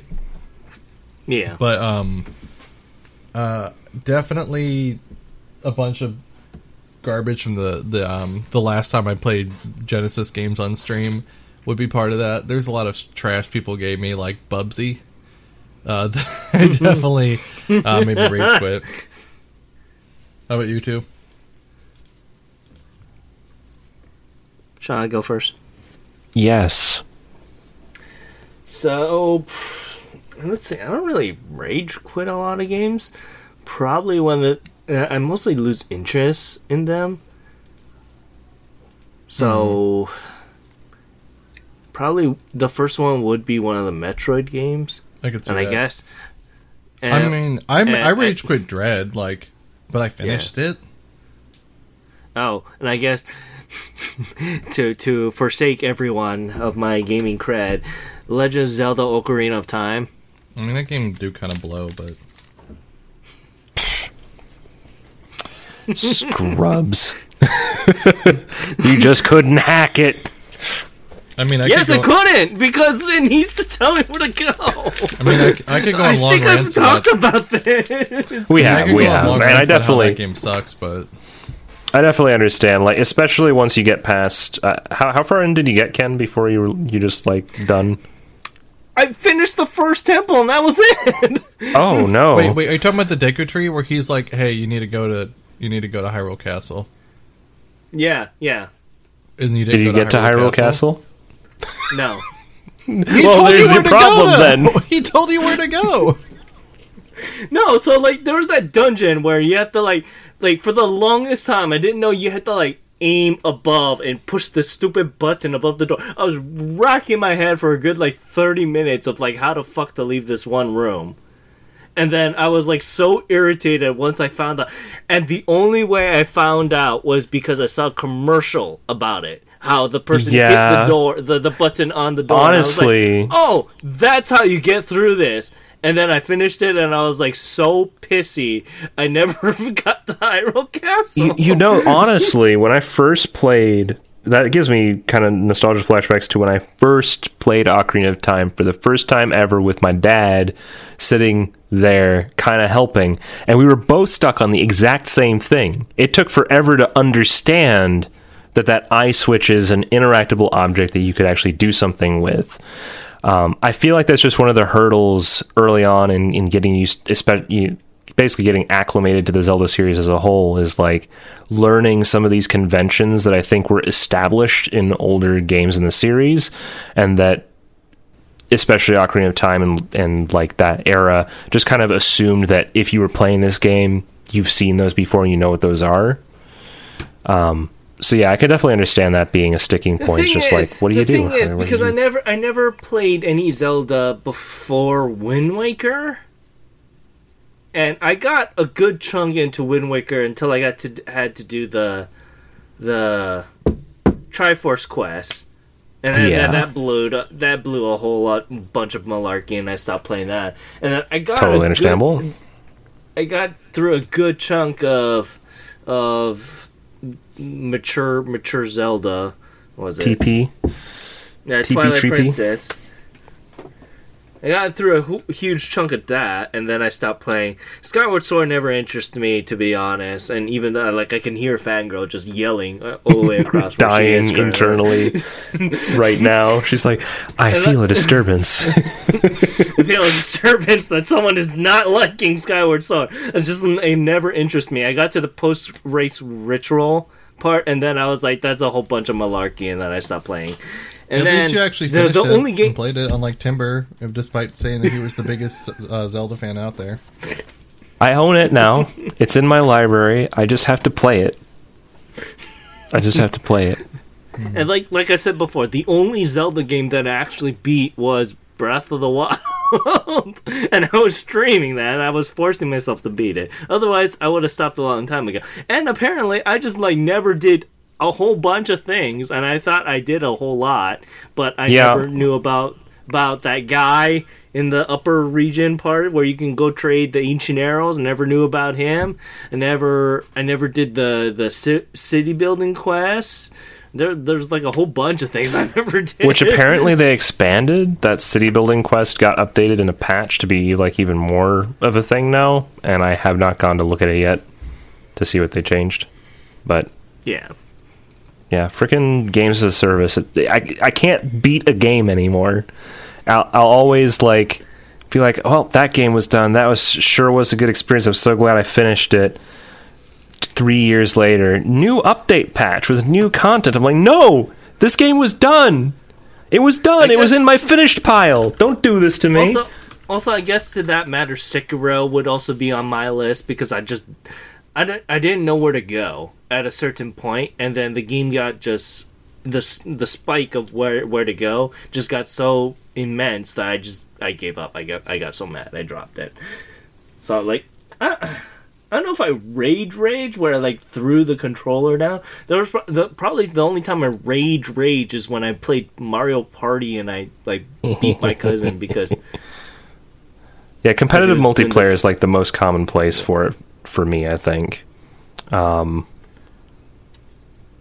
But I did rage quit. I think Bit Trip Beat was one that sticks out in my memory for some reason as a game that I was like, fuck this.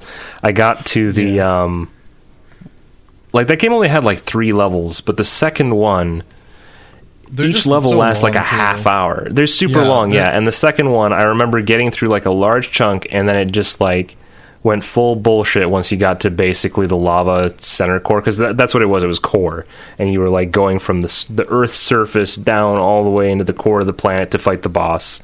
And anytime it came to like the lava rapids, I was just like, what the fuck is going on? I cannot beat this. It's not even that the timing was weird, it just introduced new blocks that did random like bouncy crap that just completely destroyed me. So that's a hard game. And that's one that I can definitely remember rage quitting. Otherwise, I guess I have rage quit from a Call of Duty match or 2 back when I was younger. But yeah, that was a very very long answer for one question. Well, we had to go off on the we needed to understand the why. We need to know why Ken. What was the rage quit moment for Ken? I feel like that makes it more interesting. Like not just what did you rage quit, but why? What specifically in it was like the breaking point? Quite. All right, our next question. We have a bunch. So like we have 3 from Luna from Ken's podcast, and then we have 5 from Black Shotgun. Okay. So we'll do the ones from Shotgun first, because half of them are just making fun of me. First question, how does it feel being old and 50? I'm not 50. What's weird is Shotgun always tells me how bad their back hurts and that they're old and they're in pain. And I'm like, I don't do this. Are you sure you're not 50? Because I'm just depressed. That's the difference. My hand doesn't even hurt that bad anymore. I'm just sad. Yeah, we're just sad and Your depressed. hand's gone numb from the pain. You feel it no longer. No, my hands have actually mostly recovered. Like, there are some days it's worse, but, like, I'm afraid to not use that CBD tape because I don't want it to get worse again. I probably don't need it, but I'm just, like, so terrified of it going back to being bad again. Did you But, like, switch to an Ergo controller or keyboard yet, or is it still just... I haven't switched to an Ergo anything, really, but I try and use alternate game pads or something like that. Like, I've been using the Super Advantage to play Final Fantasy II on Super Nintendo because I can play that with one hand, more or less. Yeah. Or there's a lot more room. I feel like a lot of it might be stemming from your, wanting to play with original hardware because boy, those controllers some all of those controllers. Yeah, Yeah, a they're lot of them terrible. are I mean, blow. I get carpal just from playing with my Xbox 360 controllers. I think the PS5 controllers are the first ones I've used, and I'm like, oh my god. PS4 controller I really like. The Switch Pro controller is pretty good. And then, like, honestly, any controller Xbox has ever made. Like, even going back, like, the Duke, we always made fun of it as, like, kids. But now looking back, I'm like, holy shit, that was probably the best controller to use because it was bigger. And you didn't have to, like, scrunch up your hands. You actually had enough room to stretch out your hands on it. And now I'm like, I wish I had one. Yeah, next- I feel like the 360 ones are pretty bulky for me personally, but I think it depends on your 360 hands. 360 is where it started getting really good. I don't think I could go back to one now, but there was a nice progression of them trying to make it comfortable. The Xbox One controller was really comfortable, and they pretty much kept that shape since then and just changed up a little bit. I have the original Xbox One controller. I would like to get a Series X controller to replace it because it is better. But I did like the PS4 controller and the Switch Pro controller. The only thing, like, the Joy-Cons suck to use, but they're honestly, it's weird. The Switch was targeted for, like, it was made for adults, but everything else about it says it's made for children. Typical Nintendo. Next question is thoughts on Metroid Dread. Already did that. Next, after that, what's the future of Potosaurus going to look like? More or less, we'll still be doing this. I plan.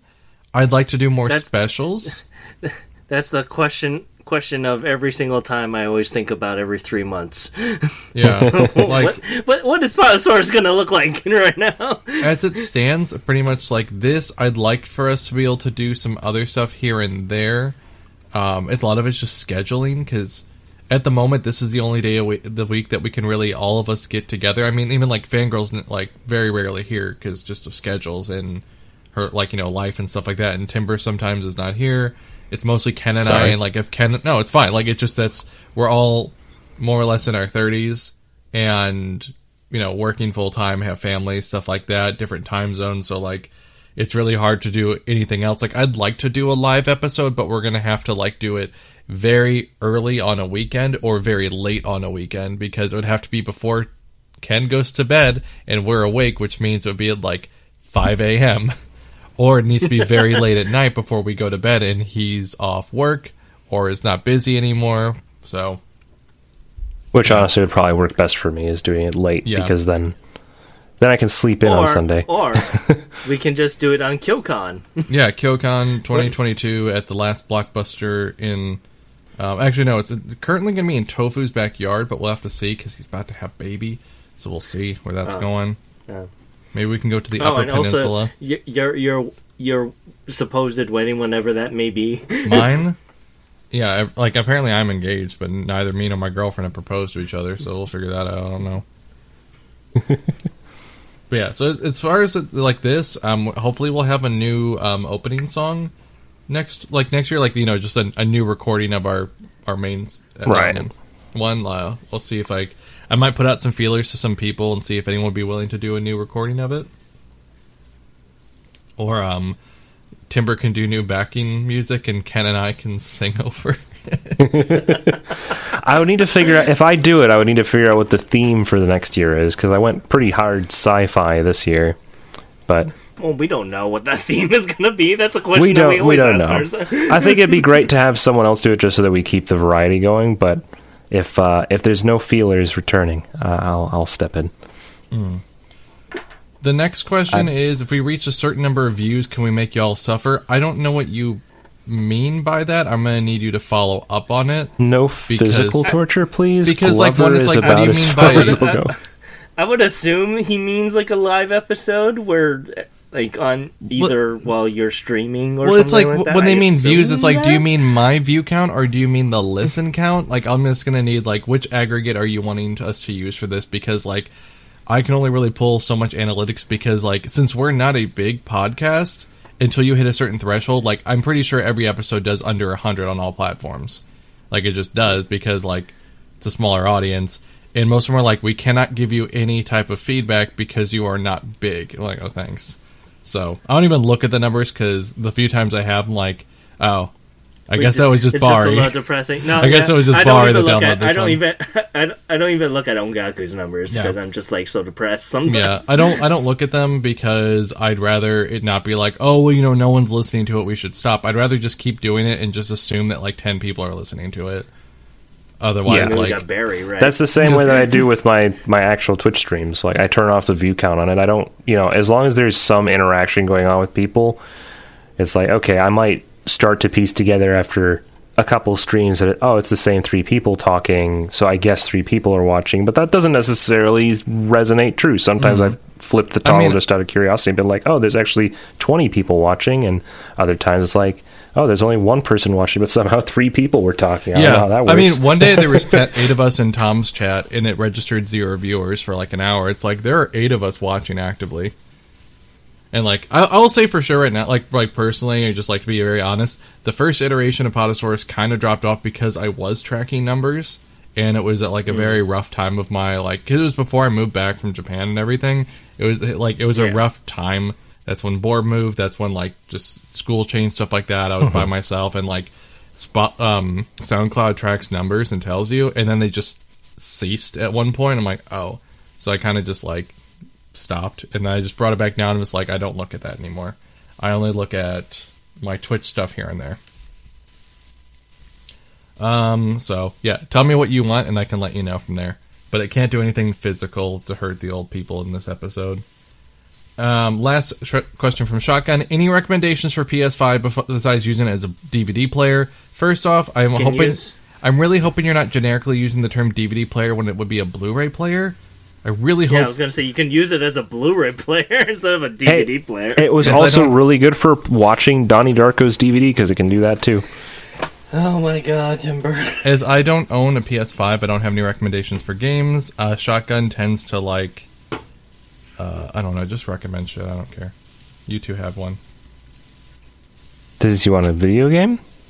I'm assuming because he wants to use it for something other than a DVD player. Right. Get the PlayStation Plus Pass and you can own like 15 PS4 games out the bat. I assume he had a PS4 then, though, too. Oh, did he? Okay. I don't Well, know. he should play the Astro Boy's Playroom. It's a good experience. It should really play is a good Returnal. game, though. Returnal, Like- yeah. Like, the 4 Game of the Year things, like, for PlayStation as of right now in my lead is Returnal, Ratchet & Clank, Deathloop? Deathloop, and Guardians, to be Honestly, honest. if Returnal wouldn't win it, just from what I've seen of it, I'm like, if that wouldn't win it, that's like the most interesting game I've seen come out in the system. Yeah, honestly, Returnal, like I've said before, Returnal is still my Game of the Year. It's... Nothing has really piqued that edge of your seatness tension that I got with it, and I never thought I would for this particular game. The closest I got to it, but on a different level, is Guardians, because I didn't even feel that for Ratchet. Because Ratchet, I've said my piece with Ratchet, but I found that obviously I'm just not a fan of it, and it's just not for me. But I understand and I get the appeal for it. But if I am going to play more of these games, I'm probably going to look at it at a different angle compared to how I've been attacking this game. But you were going to say something, Timber? Oh, yeah. Quick addendum. Ratchet's good. I like that one. But also, Kena, Bridge of Spirits. I don't know. Kena, Like, you mean? Yeah, Kena. Like, the reviews that came out on it were pretty lukewarm, but I think generally the people that didn't give good, like the general critique on it is like, it's like a lot of things that are out there. I'm like, well, okay, it's not super original, but it's got the aesthetics, which were the main draw, and the rest of it is kind of tried and true. Like, it's mechanically solid, and it's one of the few things that is PS5 exclusive. So Wasn't it meant for? Isn't it more of a kid-leaning game too? Like, or meant for like younger audiences? it is. So it's like not. I think people you know, forget that like it wasn't made for like anyone can play, but it's not always made for adults. It's made to appeal to kids. Like, say a game is very similar like another one, but that game is not accessible for people who are like under the age of like 16. Like, yeah, they're gonna need their own version of it, kind of thing. And I like the studio. Like, I've been waiting for the physical edition to come out, which I think it's either next week. Either next week or the following week. But like, because it was only available digitally up until now, so I'm waiting for the physical release of it to come out before I kind of make judgment. But from what I've seen, it looks pretty good. I really like the Disney Pixar aesthetic that I it has agree. with Like, it. to me, it's all about the looks with that game. The gameplay is going to be very dead simple, and I understand that going in. Yeah. It'll be a pleasant Pixar-like experience where I play through it for a few hours and I go, that was fine. And that's all I really wanted it to be. But yeah, those are my choices, and I've pretty much spoiled the episode that we're going to do three episodes from now. So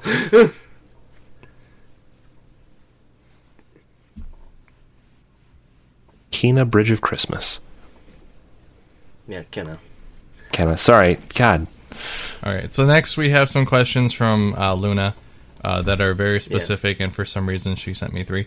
The first one is, if you could choose any J-horror game to be licensed and released outside of Japan, what would it be and why? I don't even know. Ikenee no Yoru, Night of Sacrifice. It's a Wii game made by, I think it was Grasshopper. The backgrounds and like visuals of the entire game are like more stylized, dark, a lot of detail to them. All the characters are brightly colored, like two-tone silhouettes of characters that, like, it's a Wii game, and you can actually play this game with a balance board. It's a very interesting, like, adventure game. I forgot what it has all with it, like, gameplay-wise, because, like, it's just hard. There's not a lot of info about it. There is a translation patch for it, but it's really weird how it works. I would really like that game to come over, just because it's one of those, like, no one really knows about it type of things. Also, like, maybe Fatal Frame 4, just because I like that one, because, again, it was a Grasshopper game. Really sad that they were bought out by NetEase. That really hurts my soul. But, it would be those two. I don't know if either of you really have anything on this topic. What was the topic? If you could choose any J-horror game to be licensed and released outside of Japan, what would it be and why?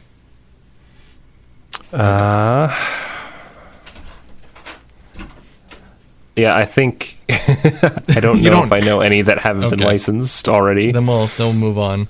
Next question: what is your most hated game? How much would someone have to offer you for you to suffer through it again? That's hard. Here, you two go. My minimums for stuff. Oh yeah, Rule of Rose. Let's say I hate Rule of Rose. You have to give me $500 to play it and a copy of the game. So $1,000. What? Any game of the Borderlands variety. How much would they have to pay to play it? I would say around 500 to 1,000. You could pay me $100 or $200 to play Borderlands 1 because I find that game ungodly boring. No, I can't. I just can't. I find it offensive and just mediocre at best. Mm-hmm. Chum? Oh, this is difficult, especially because I used to say Glover, then I played it and I was like, actually, like, I didn't despise that as much as I thought I would. When are we going to get, like... You have 2 copies of that game. Why do you hate it? I don't hate it. No, he has 4. I know it's graduated from hate. I now like Glover. It's not... Will you make a Deltarune style episode of your YouTube show for Glover? Glover? I might. If there's a lull, I'll definitely do that. Can you make a fan mod of Glover, and then you can be the Toby Fox of the Glover? I'll just... This game was Glover inspired. It's called just Mary Sue myself into Glover. Yeah. Boy, there's plenty of games that I've been underwhelmed by, but hate is a strong word. God, you can just tell Tim Burton in the Midwest. Does Superman 64 count? I feel like that's like just too easy of one to pick. It's like, too easy. easy. I hate that game, but because like I hate an objectively terrible game. Yeah. Yeah, it's like- Abduction. Abduction. I remember now. I did a pretty scathing review on it a few years ago because I was looking for like. Oh yes. So Abduction is one of them. It was basically made by the team that made the Myst games, and I was looking for something just like that. And it didn't quite deliver on being exactly like that. It had some rush development in it, so certain plot elements were just kind of dumped, and it felt very unceremonious. There's also this game that I played, like another indie game called Whispering Willows, that had a similar thing going. Like basically any game that makes it into my like hated list, I hate because I can tell the part where the developers like just got bored of what they were doing or ran out of time and started just cutting corners. And when it becomes blindingly obvious, I'm just like, why am I even still playing this? Why am I trying to see the end of this when even the developers like didn't think through the ending? In either case, I think like $100 would be my cap on either of those. They're not terrible experiences, but they make me mad.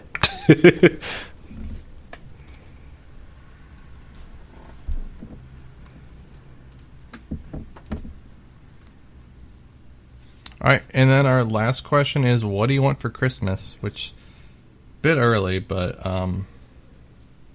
You already asked it. did I? You already asked me for it. Wait. The Common Rider Decade Yeah, oh, yeah. Complete Selection Modification. I want the whole version thing. Wait, what is it? White or The whole- is it white or pink?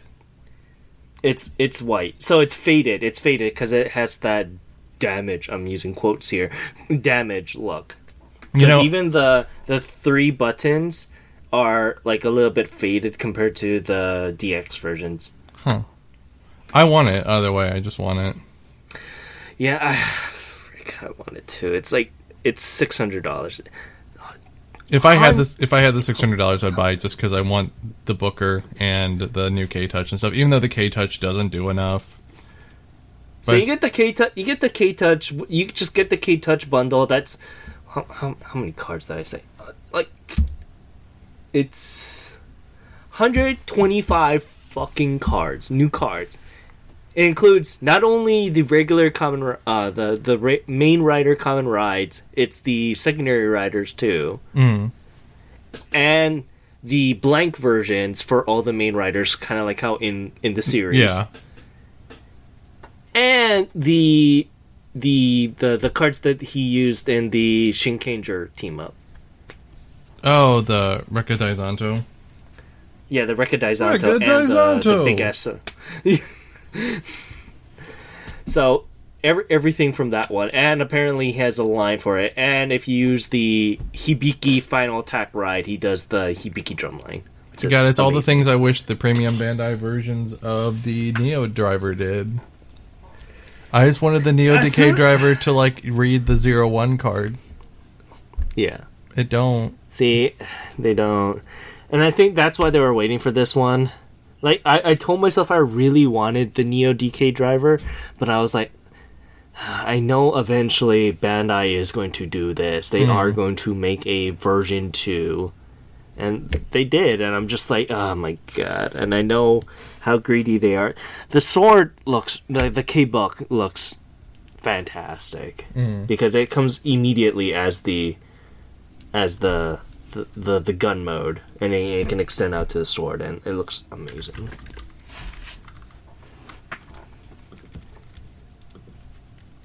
I don't really want anything fancy. I will just probably get the good life. Oh. And of course a graphics card. RTX 30 series, please. DM for deets on the address.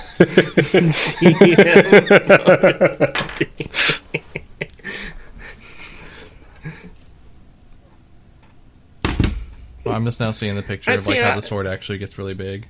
Full payment, $130. Yeah. Jesus. Yeah.